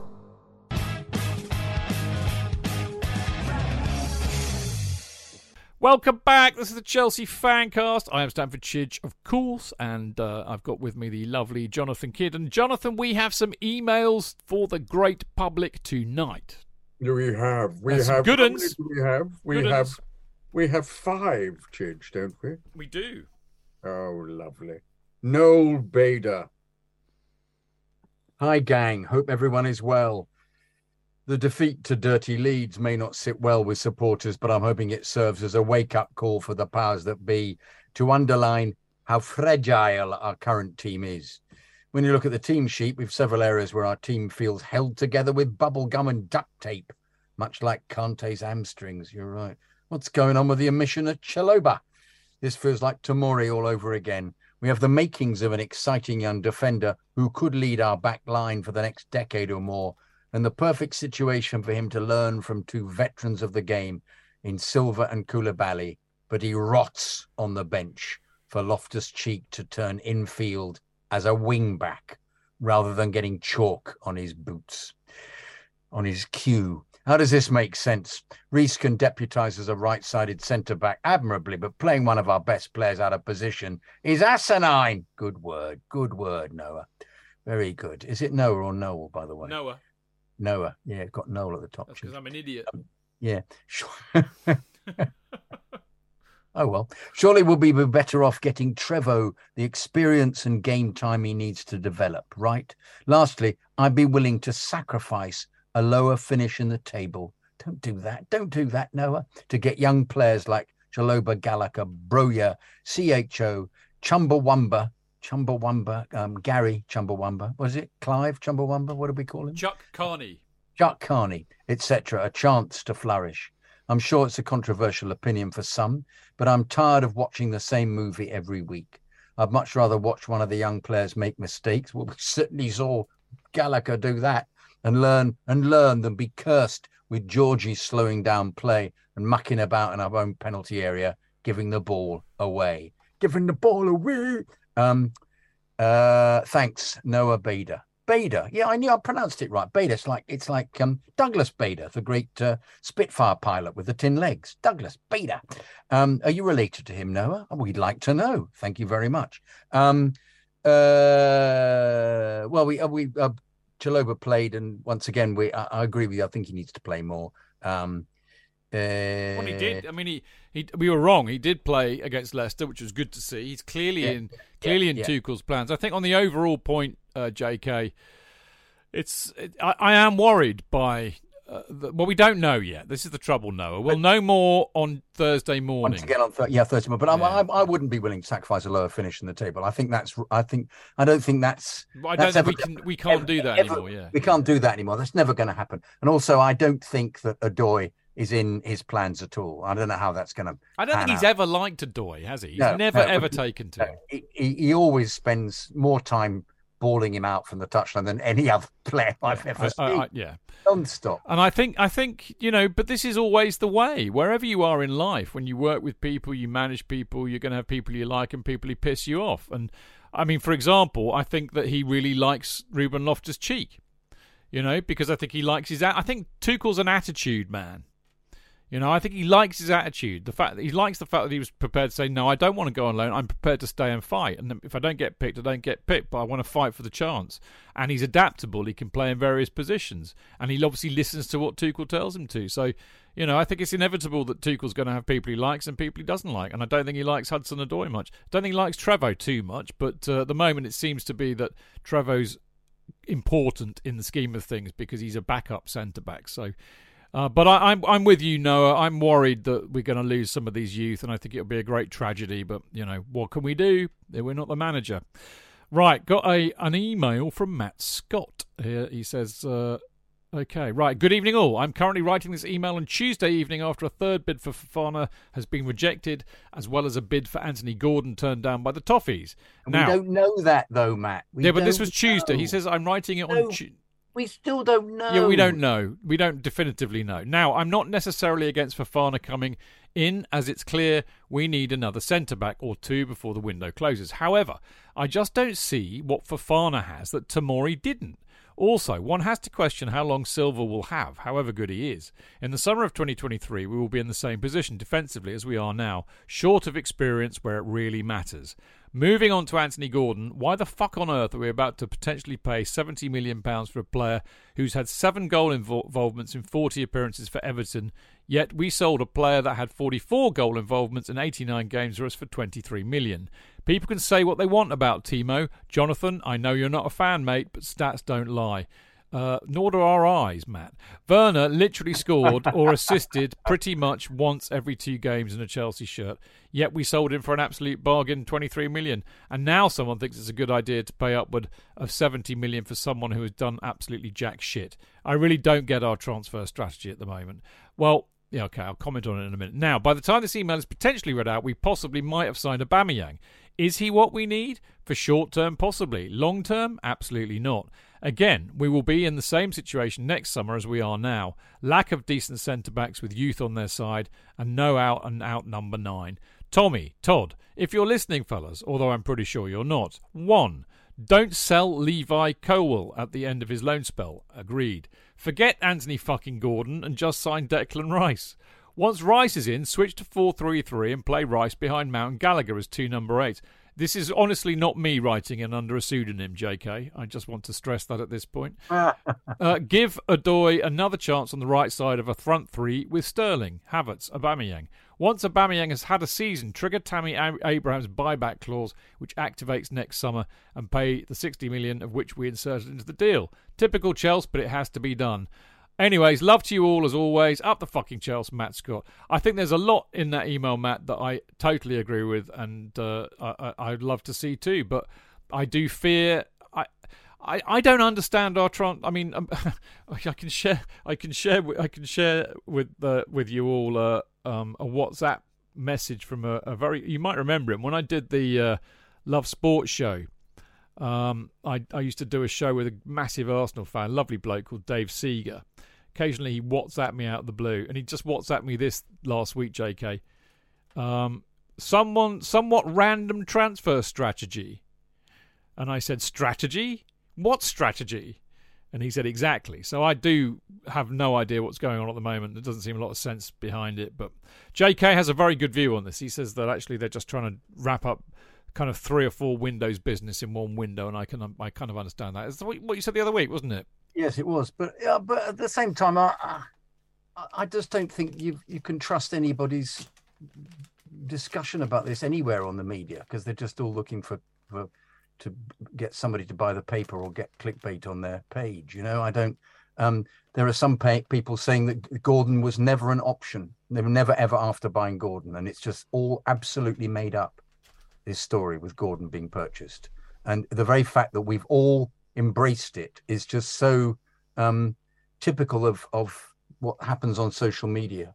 And similarly with Fofana, by the way, has been even Lineker said that he was potentially one of the best defenders he'd ever seen.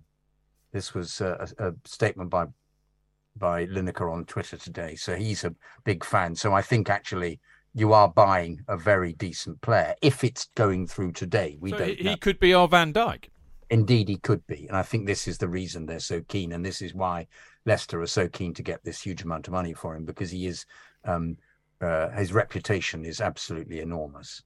We might have signed Aubameyang. I think he'd be a very good signing for us for short term. Yeah, because, and I don't think they would ever be long term. I think he would just be for a season until they can, or even till after the World Cup, until they can work out who else is available.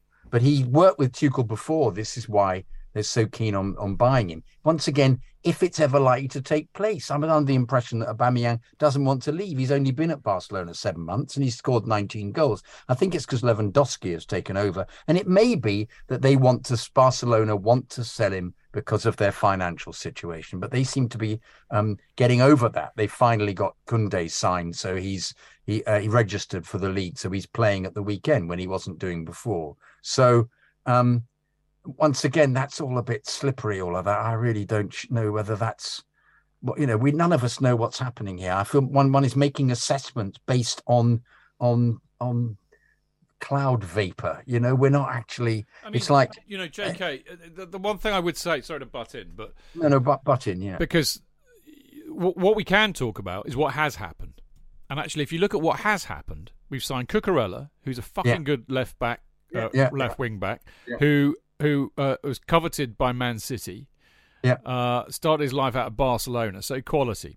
We've signed Koulibaly, admittedly 8 years too late, but a player we've been after for a long time. But is, if you needed to replace Rudiger, which we did, as in an experienced international defender who's played a lot of Champions League football, that's what we've just done in Koulibaly. All right, we've signed Raheem Sterling, who, again, proven at international and Premier League levels, won a lot of stuff, scores a lot of goals and assists, has been doing it since he's played at Liverpool as well. I mean, this is a terrific second half against Leicester at the weekend. Yeah, I agree. Hang on, I haven't finished yet. Quality players. So those are the three that we've signed, plus David Cassidy from Italy, who's one for the future. Chumbawamba, who is highly rated as a youngster and started playing for Villa even though he's so young, so he's one for the future. So they've bought up, proven experience and up and comers. So maybe I'm being a bit disingenuous and downright rude about their lack of strategy, and maybe I'm also getting affected by the rumours. If they buy Aubameyang, again, I don't mind a bit of experience up front. And the other thing about strikers, JK, as you well know, there are not that many around. Indeed, so Aubameyang would be, if we get him, proven, would be very proven, and is based on several suppositions, several necessities happening at Barcelona, that they need to get rid of players because of their financial situation, which apparently is all has worked out for the best for them, because some of them they've sold the rights to their playing fields or something, or their telly over the next 10 years or something for a huge amount of money. They're living completely on the never, but it's been allowed because they're Barcelona. So so there's so many things up in the air. We can't sign Rice because Rice isn't available till next year.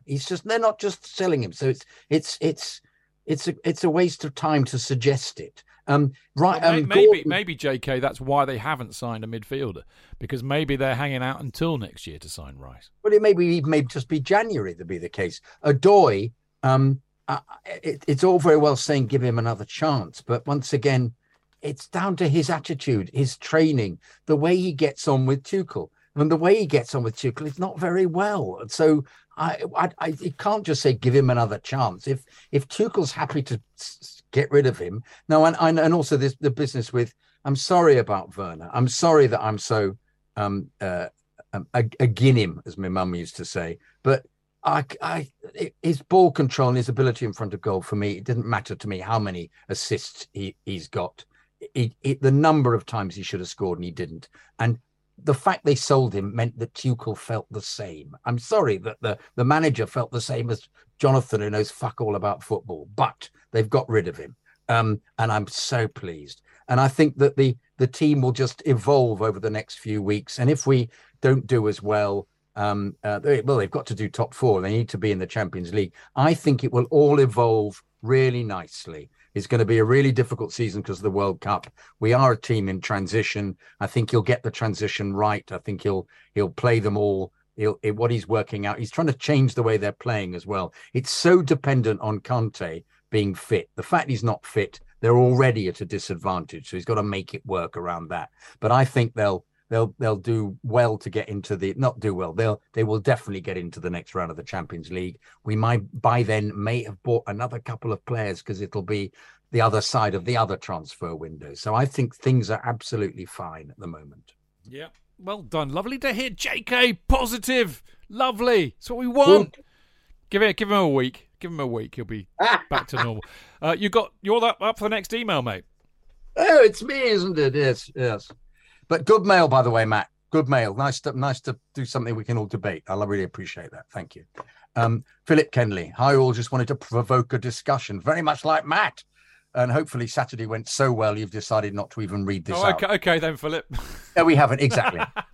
Fuck it. On to the next one. Los Barnes. That's you, Chidge. No. We'll do Philip. No, I'm only kidding. What if Tommy T isn't as good as we think he is? No, I'm not reading the rest of this out. No. Oh, okay. Pulisic, Ziyech, Havertz, Lukaku, Werner, Callum have all underperformed during his tenure. True. Well, I think Pulisic because he's constantly injured. Ziyech because he got rather scared of the pace. Havertz, but he's still, I think he's still Lukaku, fucking idiot. Werner, fucking idiot. Callum, fucking idiot. 3 games in. Come on. He's not been the same since the injury. Injury, absolutely right. Injury and inability to do what TT ever asked of him, as we keep going on about. Well, you could say being played out of position.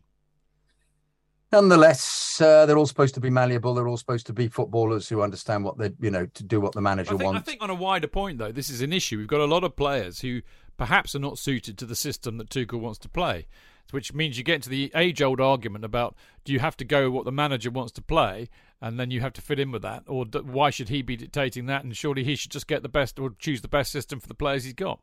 Well, he won the Champions League with a whole group of players. That you rest your case, my lad. Yeah. Anyway, 3 games in as of writing, unchanged front 3 for all of them, not a single goal from them. True, Philip. Last season was just not that good. 4 wins versus Spurs. Second leg lost because Real were scant highlights. Well, we were brilliant though against them, and the first leg was lost because of Mandy giving the ball away. Before anyone says it, I know we got to 2 cup finals. I'm saying it. We got to 2 cup finals, Philip. Anyway, but we did have the cup draw god smiling at us. Oh, it's down to the draw, is it? Not to our skill. Worst of all, I don't like the way he's sounding in front of the press. Too many excuses. Yeah, the one about the coach was a bit ridiculous. They're going to lead, but Oh, and what has he got against Chalobah? Well, he didn't play him. He played him, Philip. Anyone else getting a bad feeling in their water? No, my piss is not prophetic or ill. It's not even vinegary. Impaired. No, absolutely. It's pure. Gulp, hope I'm worrying about nothing or else things could get very ugly. Sent from my iPhone, possibly using voice recognition. Bad grammar and unintelligible sentences and swearing are inevitable. No, I've added the swearing bit. Thank you, Philip. Yeah, very good. Good, contentious, provoking. And what we want more of that. Really good stuff, guys. Thank you. Look, I agree with some of the points, but I'm honestly, look, there is always, Chelsea is a soap opera, so there's always tittle-tattle coming out about people being unhappy. What I would say at the moment is that there's an awful lot of pressure on these guys, not least Tuchel, because, of course, we've got a new owner. Nobody expected this, not least Tommy T. Tommy T was very, very, very, very happy with the way everything was going when he had Roman and Marina and Petr, and that's all been ripped up and thrown away. Now, okay, it looks like Todd Bowley's got a lot of trust and faith in Tommy T, but he knows now that he's got to start all over again and prove himself again to a new owner, so he's going to have some pressure. And I think the other big issue that's going on, and I think this is affecting everybody at the club, is that one of uncertainty, because nobody knows what's going to happen. It's going to, this, Philip, you've been around the block a while, I know, and any organisation which will go through such huge transition and change as Chelsea will leave. People hate change. People don't like uncertainty, and I don't care who you are. It affects everybody. So I think that's affecting everybody there. We just have to. I think we have to trust Tommy T. I think he's proved himself to be a real leader, not least during the takeover stuff when he fronted up when Bruce Buck ran away cowering. So I've got a lot of faith in him. I mean, we can all argue about tactically and players and this, that and the other, but as Jonathan will remind me very quickly, we're not there, so we don't really know. And I don't have any coaching badges, and Tommy T does. So I kind of, I trust him. I'll tell you what interests me, Philip, and I'm sure this will interest you. Without, stereotyping Germans as being rather mechanical and non-emotional and stuff. Tommy T is a highly passionate and emotional guy, as we saw against Spurs the other week, which I find fascinating, that he's this kind of really weird combination of a very human, he's a very mindful guy. I think he's very in touch emotionally with other people, which is what makes him a good manager. But he's also very emotional, and he will wear it on his sleeve. But he's also incredibly analytic, which I find a very interesting combination and rarely seen. If you look at Sarri, for example, I mean, I actually thought that Sarri was on the spectrum. He had no people skills whatsoever, or no interest in people whatsoever. He was all about the data. He was a weird guy, a bit of not a sociopath, but just somebody who didn't seem to have any empathy, really, So I think Tommy T's a very different, and whereas Mourinho was a bit of a narcissist, so Tommy T's a very interesting combination of this very analytical person with a very emotional person and a very human person, and I kind of like that and I trust it. But the reality, Philip, there's bugger all that you or I or JK can do about it, apart from waffle on about it every week, which of course is what we do. The other thing I will add, I got an email from you this week, Philip, but as you said yourself, it had kind of events had overtaken it. And you were in France, obviously, presumably and hopefully on holiday. I hope you're having a lovely time. Please raise a glass to us of something nice and cold, and enjoy it, and come back safe, and we'll speak to you soon. Right, sorry, I've waffled on a lot there, JK. We've got Loz Barnes here. Afternoon, Sir Chidge, Lord Privy Kid, and esteemed guest. After suffering on Discord watching today, as in yesterday, reading the Twitter fallout and seeing the usual who shall we blame game, after a win no less, wanted to look at why we continue to be shocked when a player out of their best position does not perform. Mace and Connor are the current victims, in my humble opinion. Now, after sanctions, Tommy T having total power alongside Todd playing football manager with an investment fund's money, I believe it's time we realise players aren't interchangeable like Kardashians flogging the latest useless tat. Hudson-Odoi is not a wing-back. Neither Captain America or Captain Kai ain't a 9, I think. Okay, let's just settle for Kai isn't a 9. Mount isn't a winger. How long could this list be? Look at a player who we leave alone and see performances follow as sure as night follows day, the one and only Thiago Silva. No one expects him to play full-back, wing-back, defensive midfielder, etc. Nope. We have a diamond of a centre-back in a 3, and he plays there relentlessly. Coached for many years, got my B licence, and of course never bought a player. But you work with what you have. Find a system where the majority thrive and you win games. So Tuchel has a fully fit squad, no problem. But throw Connor to the wolves when Cheek or Billy or Ethan or Trev would play that role fairly naturally makes no sense. Connor may have Kante's energy, but that's the only similarity in style. To make Mace anonymous makes no sense. Clearly he isn't working in this front three. System issue, not a player issue. Every time it doesn't work, Tuchel blames players, refs, luck, but very little self-reflection. In fact, when has he ever owned a bad positioning, a lack of early subs when we were on the ropes? I think it's his Achilles heel, and it will cost us more young talent leaving, a shit ton of cash to get the players he wants, and my guess is similar output. So really, a roundabout with no end, no cutting edge, and fighting for top 4. To quote the Right Reverend Glover, the new fucking Arsenal. Everyone has Jorginho sussed, dirty leads were the latest in a long line, Kante is wearing out, and Tuchel buys defender after defender, and 70 million Kai is trying to make it work, and we can all see it isn't. He won a Champions League, but if Timo was missing like he is, enough said. Let's make a few clear player-to-position thoughts for your comment. Okay, ready? This is a game you can play too, JK. You have to go to agree with whichever number you want to agree with, right? Mount, 8 or 10? 8. Agreed. Kai, not a 9, sadly. Not sure what he is. Me neither. I think he might play well off. He might play good in a 2 up front. Yeah, 2 up front. Yeah. Mind you, he did very well second half yesterday. Yeah. Connor, not a 6. No, midfielder. He's an 8. 8, yeah. He's an 8 for me. Cheek, not a wing back. Probably a 6 or a 8. I think he could play either. I think he could play either, and I think he's doing all right at wing-back. Pulisic, yeah. Hudson-Odoi, not wing-backs and wasted when you do. Yes, I agree, but he won't be playing them there very often. Yeah, and I agree with that. And don't start on Ethan or Trevor or Billy. Billy is playing international football, and people say he can't be a first-teamer. Norwich was a shite loan club. But who sent him there? The honeymoon... Who, what? I think it's down to the player to make something of the club. And it's all down to the training. If it didn't work, he should have. They are mentored completely and utterly, all these Chelsea players, and something went wrong there, and somehow he didn't come up to scratch because they will have been absolutely on the case. And this is, I think, because of his lack of I don't know, whatever it was at Norwich, it's had an effect this year. Agreed. The honeymoon Actually, it was. Honeymoon. It's a good description of many of the emails from tonight. They're all honeymooning. The honeymoon is over with Thomas Tuchel. He needs to start the transition to a new future, including a new system, or he could return to be Tommy Two Shits. By the way, Roman would already have fired him. Well, No. I don't think he would, actually, to be honest, Laws. Oh, and sort out set plays. Not sure who the rest of his team are, but Jesus wept. Jesus wept. Inept coaching, to say the least. Yes, I agree completely. That has really been awful. Yeah. Absolutely. Now, we can get top 4 this year if we maximise our players and find a way to hit the net. Thank God Reece is magic and will drag this tired system as far as we can. Thanks, as always, for the show and up the Chelsea. Loz. And Loz, thank you for the email, but also for being such a bastion of the Discord group, keeping all that rabble in order, which you do a fabulous job with. I think it's a bit moany, Loz. I've got to be honest here. For example, and of course I can't remember the exact example, but I have heard Tuchel own mistakes and bad decisions in press conferences.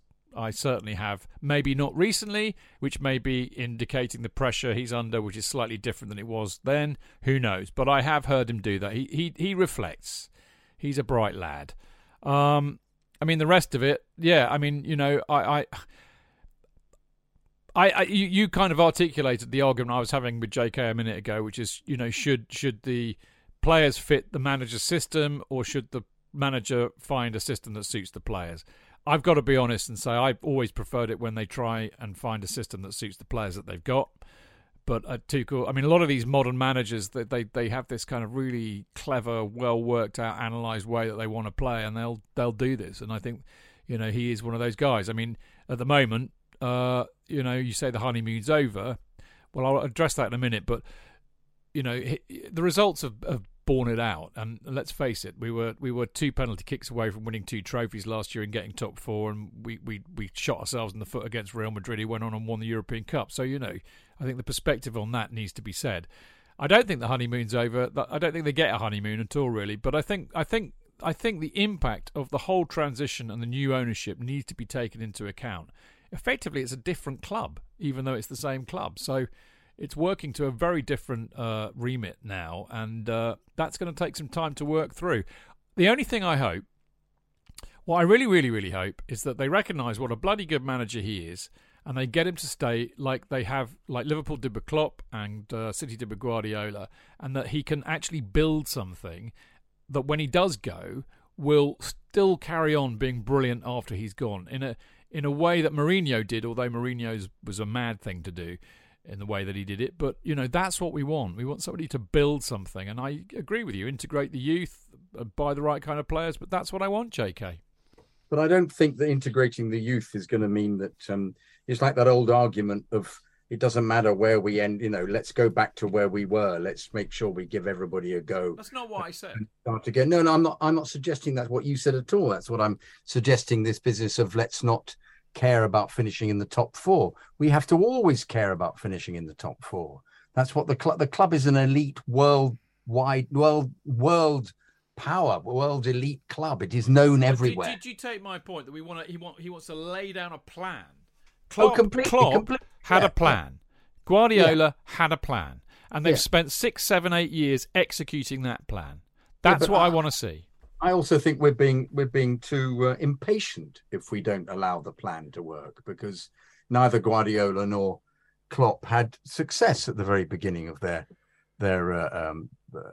tenure with City and Liverpool. They were trying to, I think, very soon after Klopp came in, he got rid of nearly every player bar 4, didn't he? Yeah, because it took him 4 or 5 years to do that. It did. Yeah, I still think it's possible to do that and still finish top 4. Just means we won't win the league this year. We'll still be a decent cup side. But I'm with you entirely. I think he needs to have the time to try and set his own side up. And I think at the moment he's relying too much on Kante, because Kante, as he said, is completely unique and one of the top players in the world. And at the moment, you can't really say that we've got completely world-class players. You could say Thiago and you could say Reece as well, are world-class players. The others are top internationals, but we might change our tune if the team starts playing better. We think actually they've all come good together. I just think it's very early days in the season to be making assessments about what's going on, and before the transfer window has allowed everything to calm down and for us to know exactly who we've got, what's going on, how he can move players around, who he needs. And we may, as I say, find that some players we thought were going to be on their bikes have a big role to play this season. Well said, my dear boy. You've got the last one from your old friend. Kenroy. And my old friend, I should say. Yeah. Hi, Uncle Bridgie. As he's now apparently known. Uncle Jake A. That's me, JK. You see, get it? The guests, the benches, Mixlr, Discord, and podcast listeners. I've assembled the following retro squad. What do you think and who would you change? The rule is you can have one forward from each era, 80s, 90s, and 2000s onwards, but none of the forwards must have played together. Some for the midfield, none of the midfielders same for the midfield, none of the midfielders must have played together. And the defence the same, 80s, 90s, 2000s, 2010s. Chelsea retro combo squad. He has chosen Czech in goal. John Terry, Joe McLaughlin. That's 80s McLaughlin. Terry, 2010. Aspie on the left, 2010-20. Interesting on the left, because that, of course, is where Aspie played originally, despite being right-footed, and kept the ex was it Porto player on the bench who we bought? No, it was Atletico Madrid. Who was the fullback that we kept? The Brazilian. Who did he keep out? Because we thought he'd play all season and didn't. He played Dave all season. Luis. Right. Yes, Luis. Well remembered. Very good. Who was a very decent player, by the way. But Dave played out of his skin in that era. Absolutely phenomenal. Playing left fullback. He's got Steve Clarke from the 90s. Now, I'm not a great fan of Steve Clarke. I thought Steve was how can I put it? He was good in parts. He wasn't consistent enough for me, so I would dispute that one. But nonetheless, fits the bill for this. Wisey, 90s, right, fantastic player. Johnny B, 80s in the middle. You could actually say that Conor Gallagher is similar to Johnny B with his work rate and ability and passing ability. And I think actually Conor has a more crunching tackle, but Johnny B was a terrific midfielder. Very good choice, Kenroy. And of course, the great Frank Lampard, 2000s on the left. Gianfranco Zola's on the right. Kerry Dixon, the great from the 90s, and Eden Hazard on the left. And so that's his retro squad. Does anybody else want to come? You missed out the number 9, haven't you? I know, I mentioned Kerry. Did you? I'm sorry, I must have wandered off somewhere. No problem. Yeah. The great Kerry Dixon at number 9. Okay, yeah. I think that's really good. I'd find that hard to argue with, and I think it's. You know what? One way of looking at it is you go, who was our best number 9? You know, who was the best player in each decade, right? Yeah. And I think you go for the go in the 80s. Who was our best player in the 80s? Kerry Dixon, undeniably. Hazard in the 2000s, undeniably. Zola in the 90s, in forward lines, undeniably. Look at the midfield. Lampard in the 2000s, absolutely. Wisey in the 90s is interesting. I mean, who else in the midfield? Wisey. I mean, why not? I'm kind of like that, actually. I think that's a good pick. Bummers in the 80s. Who was our best midfielder in the 80s, JK? Mickey Thomas for me. Yeah, but he was only there for a little while, and he was a winger. He still played midfield. All right, not central midfield. Central midfield, I suppose, Bummers. Bummers, all day long. All day long.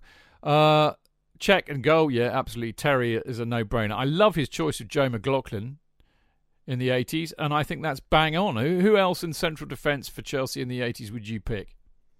Colin Pates? I'm about to say Colin Pates. That would be the only other one in the 80s. Yeah. But Joe McLaughlin, I think that's a brilliant choice, Kenroy. Well done, you. You've been doing your history lessons. I think, though, Patesy would have played. I thought Patesy was a better player on the ball on the ground. And Joe McLaughlin had a season where he was a bit off it. He didn't play very well. but it's a good pick. I just think the choice of Aspie and Clarkey are the only ones that you could debate. I think you could definitely. I mean, how can you not have Aspie, because he has won it all, as we all know. Who is the best? I was thinking of what you could do. You could have Joey Jones as your left back from the 80s and put Aspie on the right. Well, yeah, but then you've got two in the 80s, because Joey Jones was great for us, even though it was past his sell-by date. But he won a European Cup. This was a very, very, very, very good player. So you could have Soxy in there.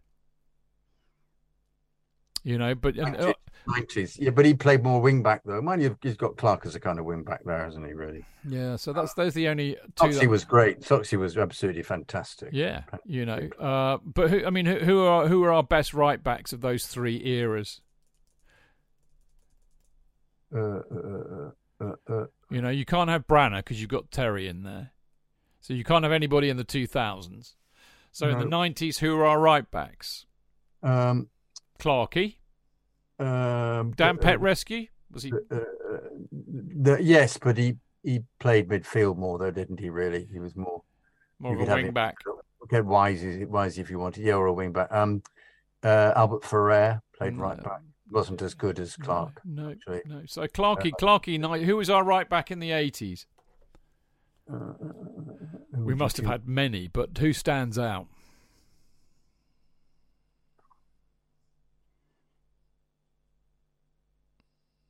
Nobody springs to mind as being a great right back. Or as good as Clarkey.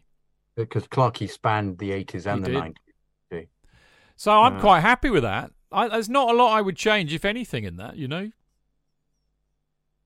Could you get is there an era for Jimmy instead of Gianfranco? If you're going to play Kerry, no. I mean you can't. I mean he's managed to get in two of the best players that have ever played in our club, Hazard and Zola, without a doubt, and he's got in there the striker who scored, you know, our leading striker, our goal in terms of goals scored, our leading striker. Because, well, Bobby Tamlin was 60s, obviously, so that doesn't count. But, you know, all the others got less than him in the decades that we're talking about. And Frank was a midfielder, and he's in the side anyway. So, Kenroy, I commend you. I think that is... I'd love to know how long you spent thinking that up, mate. But I think that's really impressive work, JK. Yeah. If anybody else comes in, perhaps they could, come up with some other ideas. Be great. Exactly that. You took the words right out of my mouth. Right, we're going to have a very short break, and then we will be back to preview the game on Tuesday night, which is my favourite away game of the entire season, because I don't have to travel very far, whereas all of my mates have to come down from London, and they do. In fact, so parlous is that I can get the train back at 11 o'clock and deposited back in Winchester, whereas my mates can't get the 11 o'clock train because that will get them in at 1 o'clock in the morning via 3 changes. So, we're talking about Southampton versus Chelsea, and I'm very pumped and excited to be going. Anyway, we'll see you in a sec.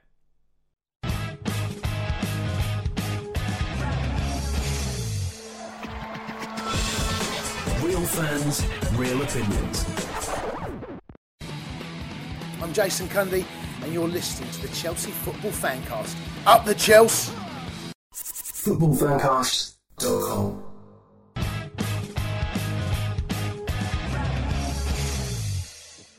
Welcome back. This is the Chelsea Fancast, and of course I'm Stamford Chidge. We're now in part 4, where we're going to preview the Southampton versus Chelsea match on Tuesday night. JK, good to have you with me as always, and of course I drove past a magpie coming here. Did you say good evening, Mr. Magpie? How's your wife today? I said hello, Captain, and saluted it. Was it one for sorrow though?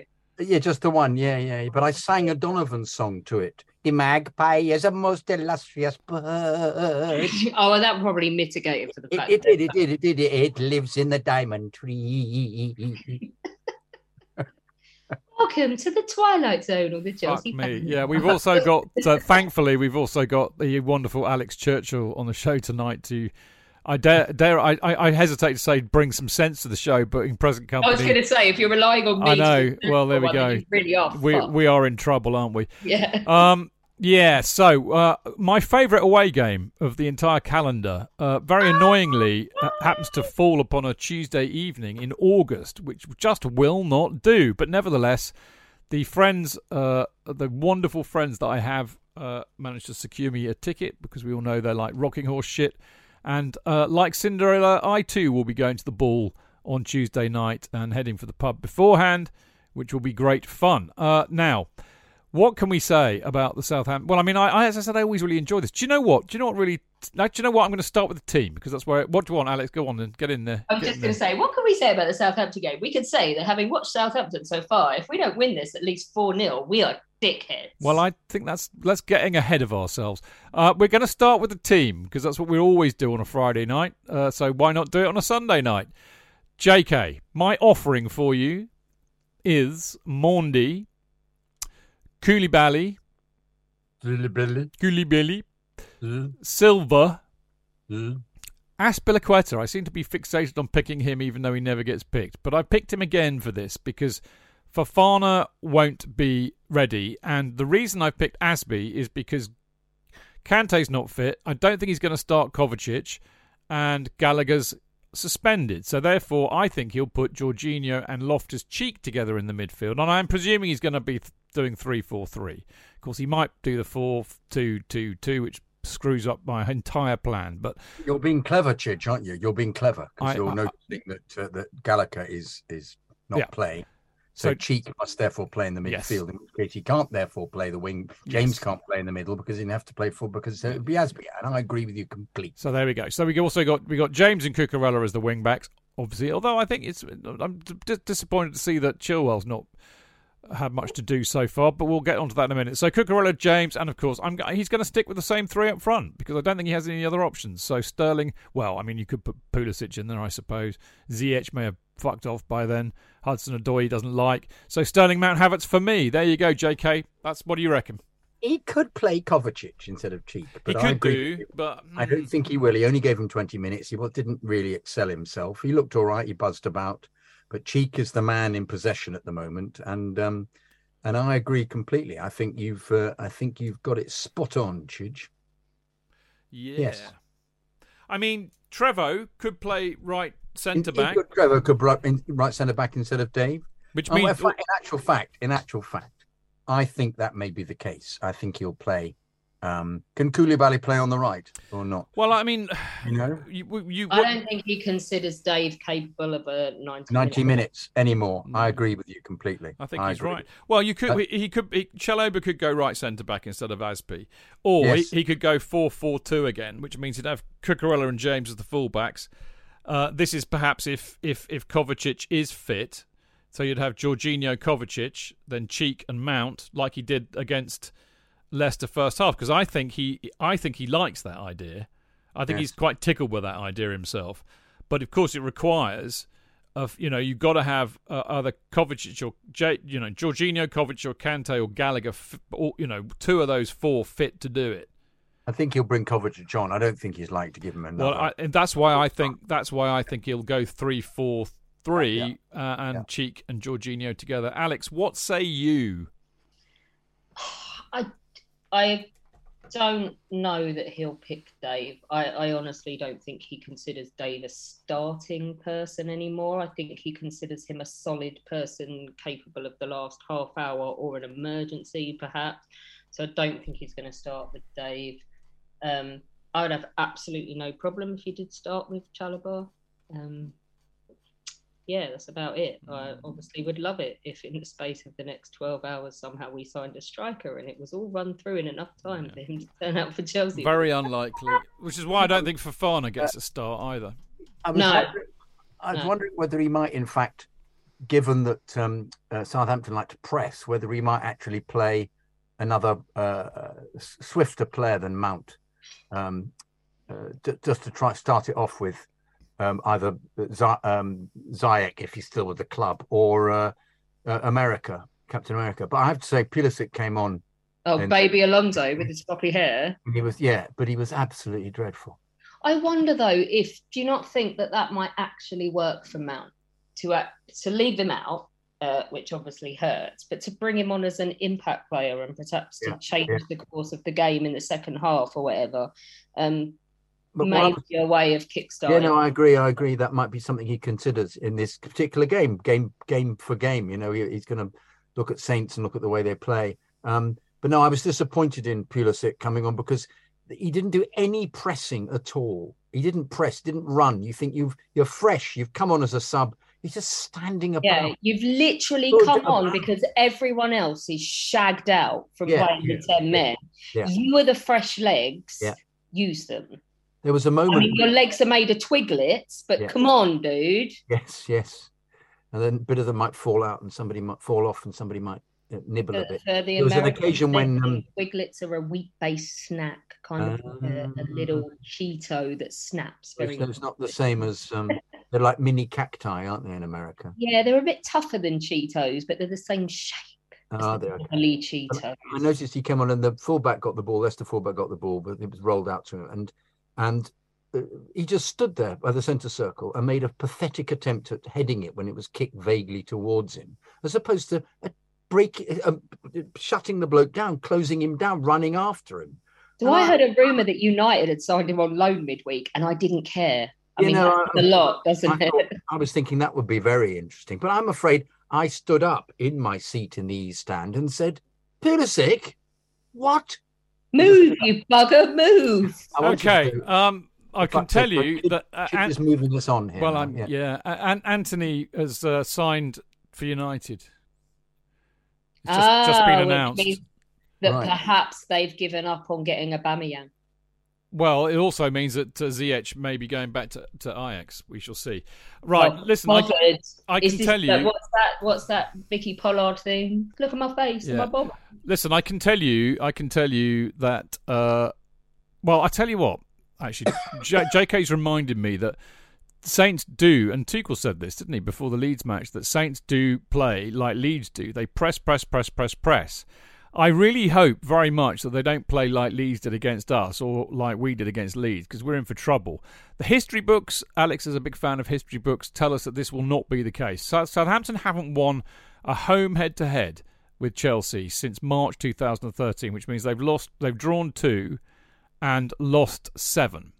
And, I forgot this. We beat them 6-0 last year. I know I wasn't there because I'd run off to see Killing Joke in Leeds and I missed it. We were great. Yeah, I forgot all about that. But, our overall record against Southampton, either at the Dell or St Mary's, i.e. since the Premier League started, is quite good, actually. This is a happy hunting ground for us. We've played 23, won 14, drawn 4, lost 5. And as they said, we haven't lost there since March 2013 under Rafa Benitez, I believe. I think about the next week we wallop them in the FA Cup. But anyway, that's another story. So, yeah, it's a happy hunting ground for our boys. The other 5 defeats, by the way, were all by 1 goal margin. So, yes, so they quite often be tight, apart from the 6-0 from last year. Each of Chelsea's last 4 league away games have been won or lost to 0. So another clean sheet would be lovely. And 4 of Southampton's last 5 Premier League fixtures were goalless at half-time. Of course, they come into this on the back of losing to United 1-0. They were playing quite well. Yeah, they did play well. They beat Leicester away 2-1. They came back there. They came back to draw with Leeds 2-2. And, of course, they got royally humped by Spurs on the opening day of the season. So I think they're not. Look, the record books say easy win, pushover.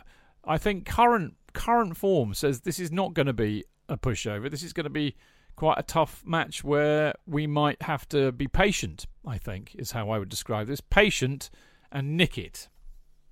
Nah, fuck 'em. 3-0. Oh, brilliant. Maybe the gin and the rum talking, but fuck 'em. Yeah. No, come on, Chidge, come on. No, be a man. No, They've been awful so far. They put in a half-decent performance against a shockingly bad, worst of my lifetime Manchester United team. If we don't, who had just beaten Liverpool. Fine, but whatever. If we don't spank this a lot, we need to line them up and cock punch them one by one. They've got Livramento. They've got Walker Peters. They've got James Ward-Prowse. He's a decent player. He takes good free kicks. Whatever. I'm going with outrageous optimism, and you all can suck it. Yeah. I can't find any reason for us not winning. Did you want a sensible answer? Yeah, go on. I still think we'd be morons to lose this. That's not particularly sensible. No, well, I think she's got a point. I think the point is that, I mean, look, it was great. Maybe it won't be 3-0 and it won't be easy, but yeah, maybe. But it was come away without a result would be. I think we need to start doing this because I mean I was hoping that would happen against Leicester, but it all went tits up when Gallagher got sent off. But nevertheless, it was a really good win. It was galvanising. It was a great team performance. It was winning in adversity ticks a lot of boxes for me. But we do need to start hitting our straps. And I mean the interesting thing is that. The professionals say it takes 4 to 5 games for you to kind of get back up to speed, to get kind of match sharp after the summer, after pre-season and all of that. And we're getting into that territory now. So sooner or later, we are going to hit our straps. What have we done so far? We've done, we're still not. It's 1, 2, 3, 4. This will be our 5th game of the season. So there's a good chance we might be on it by now, but we'll see. I still think I do worry about Jorginho getting pressed to shit on Tuesday, but early goal does it as always for me, JK, I think. Yes, we were fantastic against them last year, but it was Alonso who was absolutely on fire. So it'll have to be Cucurella who scores the first very early on.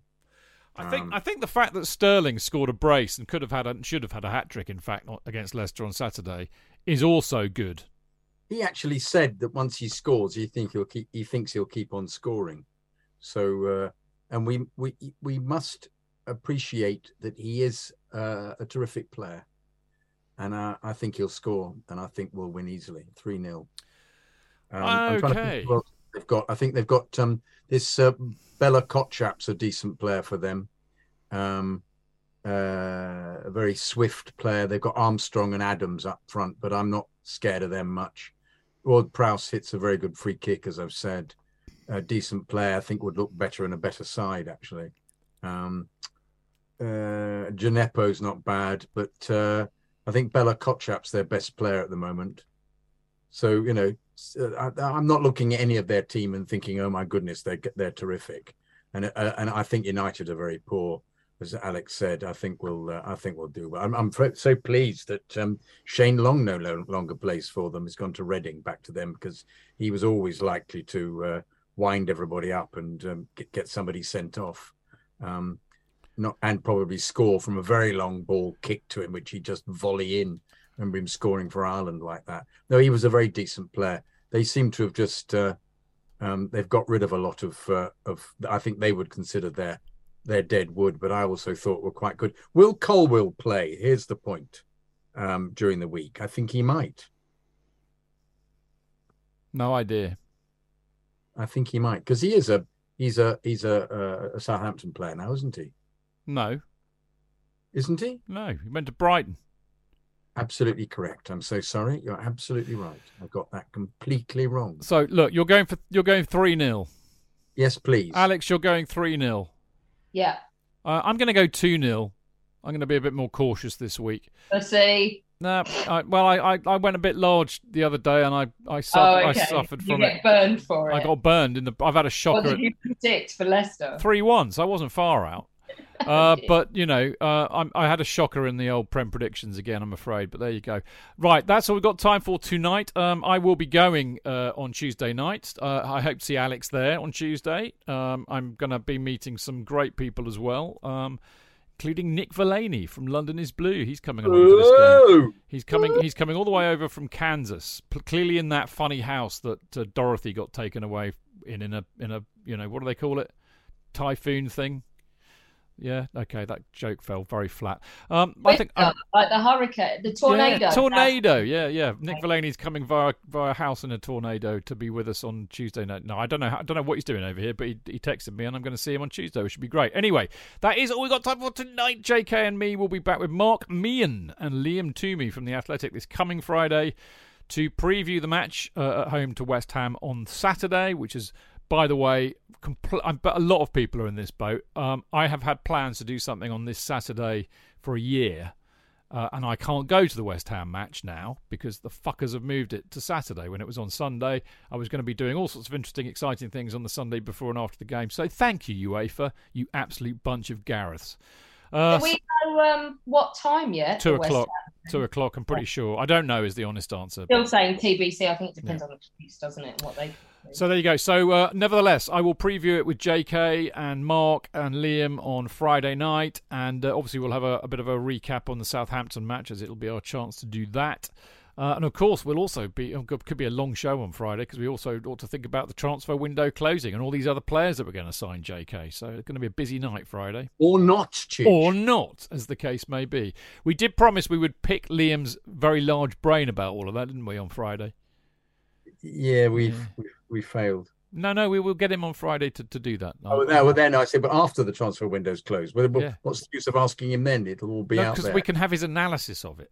Oh, his analysis. I see. It's kind of how it works, JK. Yeah, okay. Where they get fitted in, if there are any. Yeah, we'll see. Right, Chelsea Fancast is available as a podcast on chelseafancast.com. Acast is the main provider, but it's also on Apple, SoundCloud, Spotify, pretty much every podcast distributor going it is on, including Alexa. Oh, shit, I shouldn't have done that, should I? Oh, she's asleep, so that's all right. But yes, you can have it on that, or I've said it. That's enough. Patreon, if you want to become a Chelsea Fancast patron, help us to cover the costs of the shows, etc., etc. Then please do. Look, there's no pressure. You can donate or not donate. I will love you equally if you do or you don't, and as much as you want or as little as you want per month. To patreon.com/Chelsea Fancast. We don't have tiers or anything like that. I just can't be asked to do all that kind of stuff. Either you want to give us a bit of love or you don't. It's that simple. If you do, I will send you at my own expense a Kerry, and I don't mind doing that, by the way, even if you do live in Australia. I will send you a Kerry Dixon mini banner, a replica of the one that hangs in the Matthew Harding. The new one was up on Saturday. Did you see it, JK? It looked fantastic. I did. It was much more prominent than the Dave one, but the Dave one has been changed to He's Won It All, which I wonder whether was Dave himself not really liking let's call him Dave. But the very fact they changed it was nice, isn't it? So. Yeah. But ours is a bit clearer. It's bigger and clearer. Yeah. I noticed it first. I couldn't see ours. Yeah, it's good because you couldn't see it before. That's what I used to find. That's true. It's true. It used to upset me. So there we go. So that's good to see that there. Well, Patreon helped to fund that, so it's a good thing. But you will get a mini banner if you want one, and you can join our Discord group, which is great fun. It's like Mixler 24/7. You'll love it. And of course, do send your emails to us at chelseafancast@gmail.com. Or message me or Patreon, Instagram, or tweet or Facebook. We're on all the socials at Chelsea Fancast. It's very simple. I'm also at Stanford Chid. Jonathan is at Jonathan Kidd. Alex, what Twitter handle do you prefer these days? I'm trying to merge them together because I no longer care about keeping my football waffling separate from my real life. So Churchill_Alex. There you go. I don't have time to do both. Lovely. So you've heard it there from Alex if you want to tell her how much you love her. Right, we all love her. We love seeing her. Alex, love you, Alex. Yeah, we do love you. It's brilliant. We love you. Brilliant seeing you. Thank you for standing in at such short notice as well. And also doing this while you should be at a party upstairs getting pissed or more pissed. No, you can. All right, my love. Well, I'll see you on Tuesday. Or give me a ring when you get. You'll already be there, won't you? So I'll ring you when I'm there. So, yeah. I'm aiming for about 5. I'm aiming for about 5. All right. Okay. Great stuff. Lovely stuff. JK, it's been fabulous as always. Totally and utterly wonderful. And I will see you again on Friday. That'll be me. Lovely. Thanks for listening. You lot out there, brilliant. Well done, the Mixler people. See you on Friday. Till then, keep it blue, keep it carefree, keep it chill. Up the chill. Yeah, how are you? Live like that.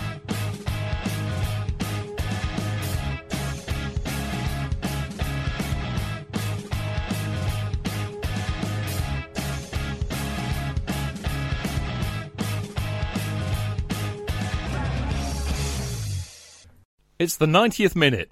All your mates around. You've got your McNuggets share boxes ready to go.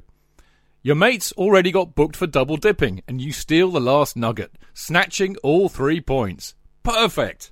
Order McDelivery now on the McDonald's app. You in? At participating restaurants, 18 plus, serving times, delivery fee and terms apply. See mcdonalds.com. Ever catch yourself eating the same flavorless dinner 3 days in a row? Dreaming of something better? Well, HelloFresh is your guilt-free dream come true, baby. It's me, Keke Palmer. Let's wake up those taste buds with hot, juicy pecan-crusted chicken or garlic butter shrimp scampi. Hello Fresh. Stop dreaming of all the delicious possibilities and dig in at HelloFresh.com. Let's get this dinner party started.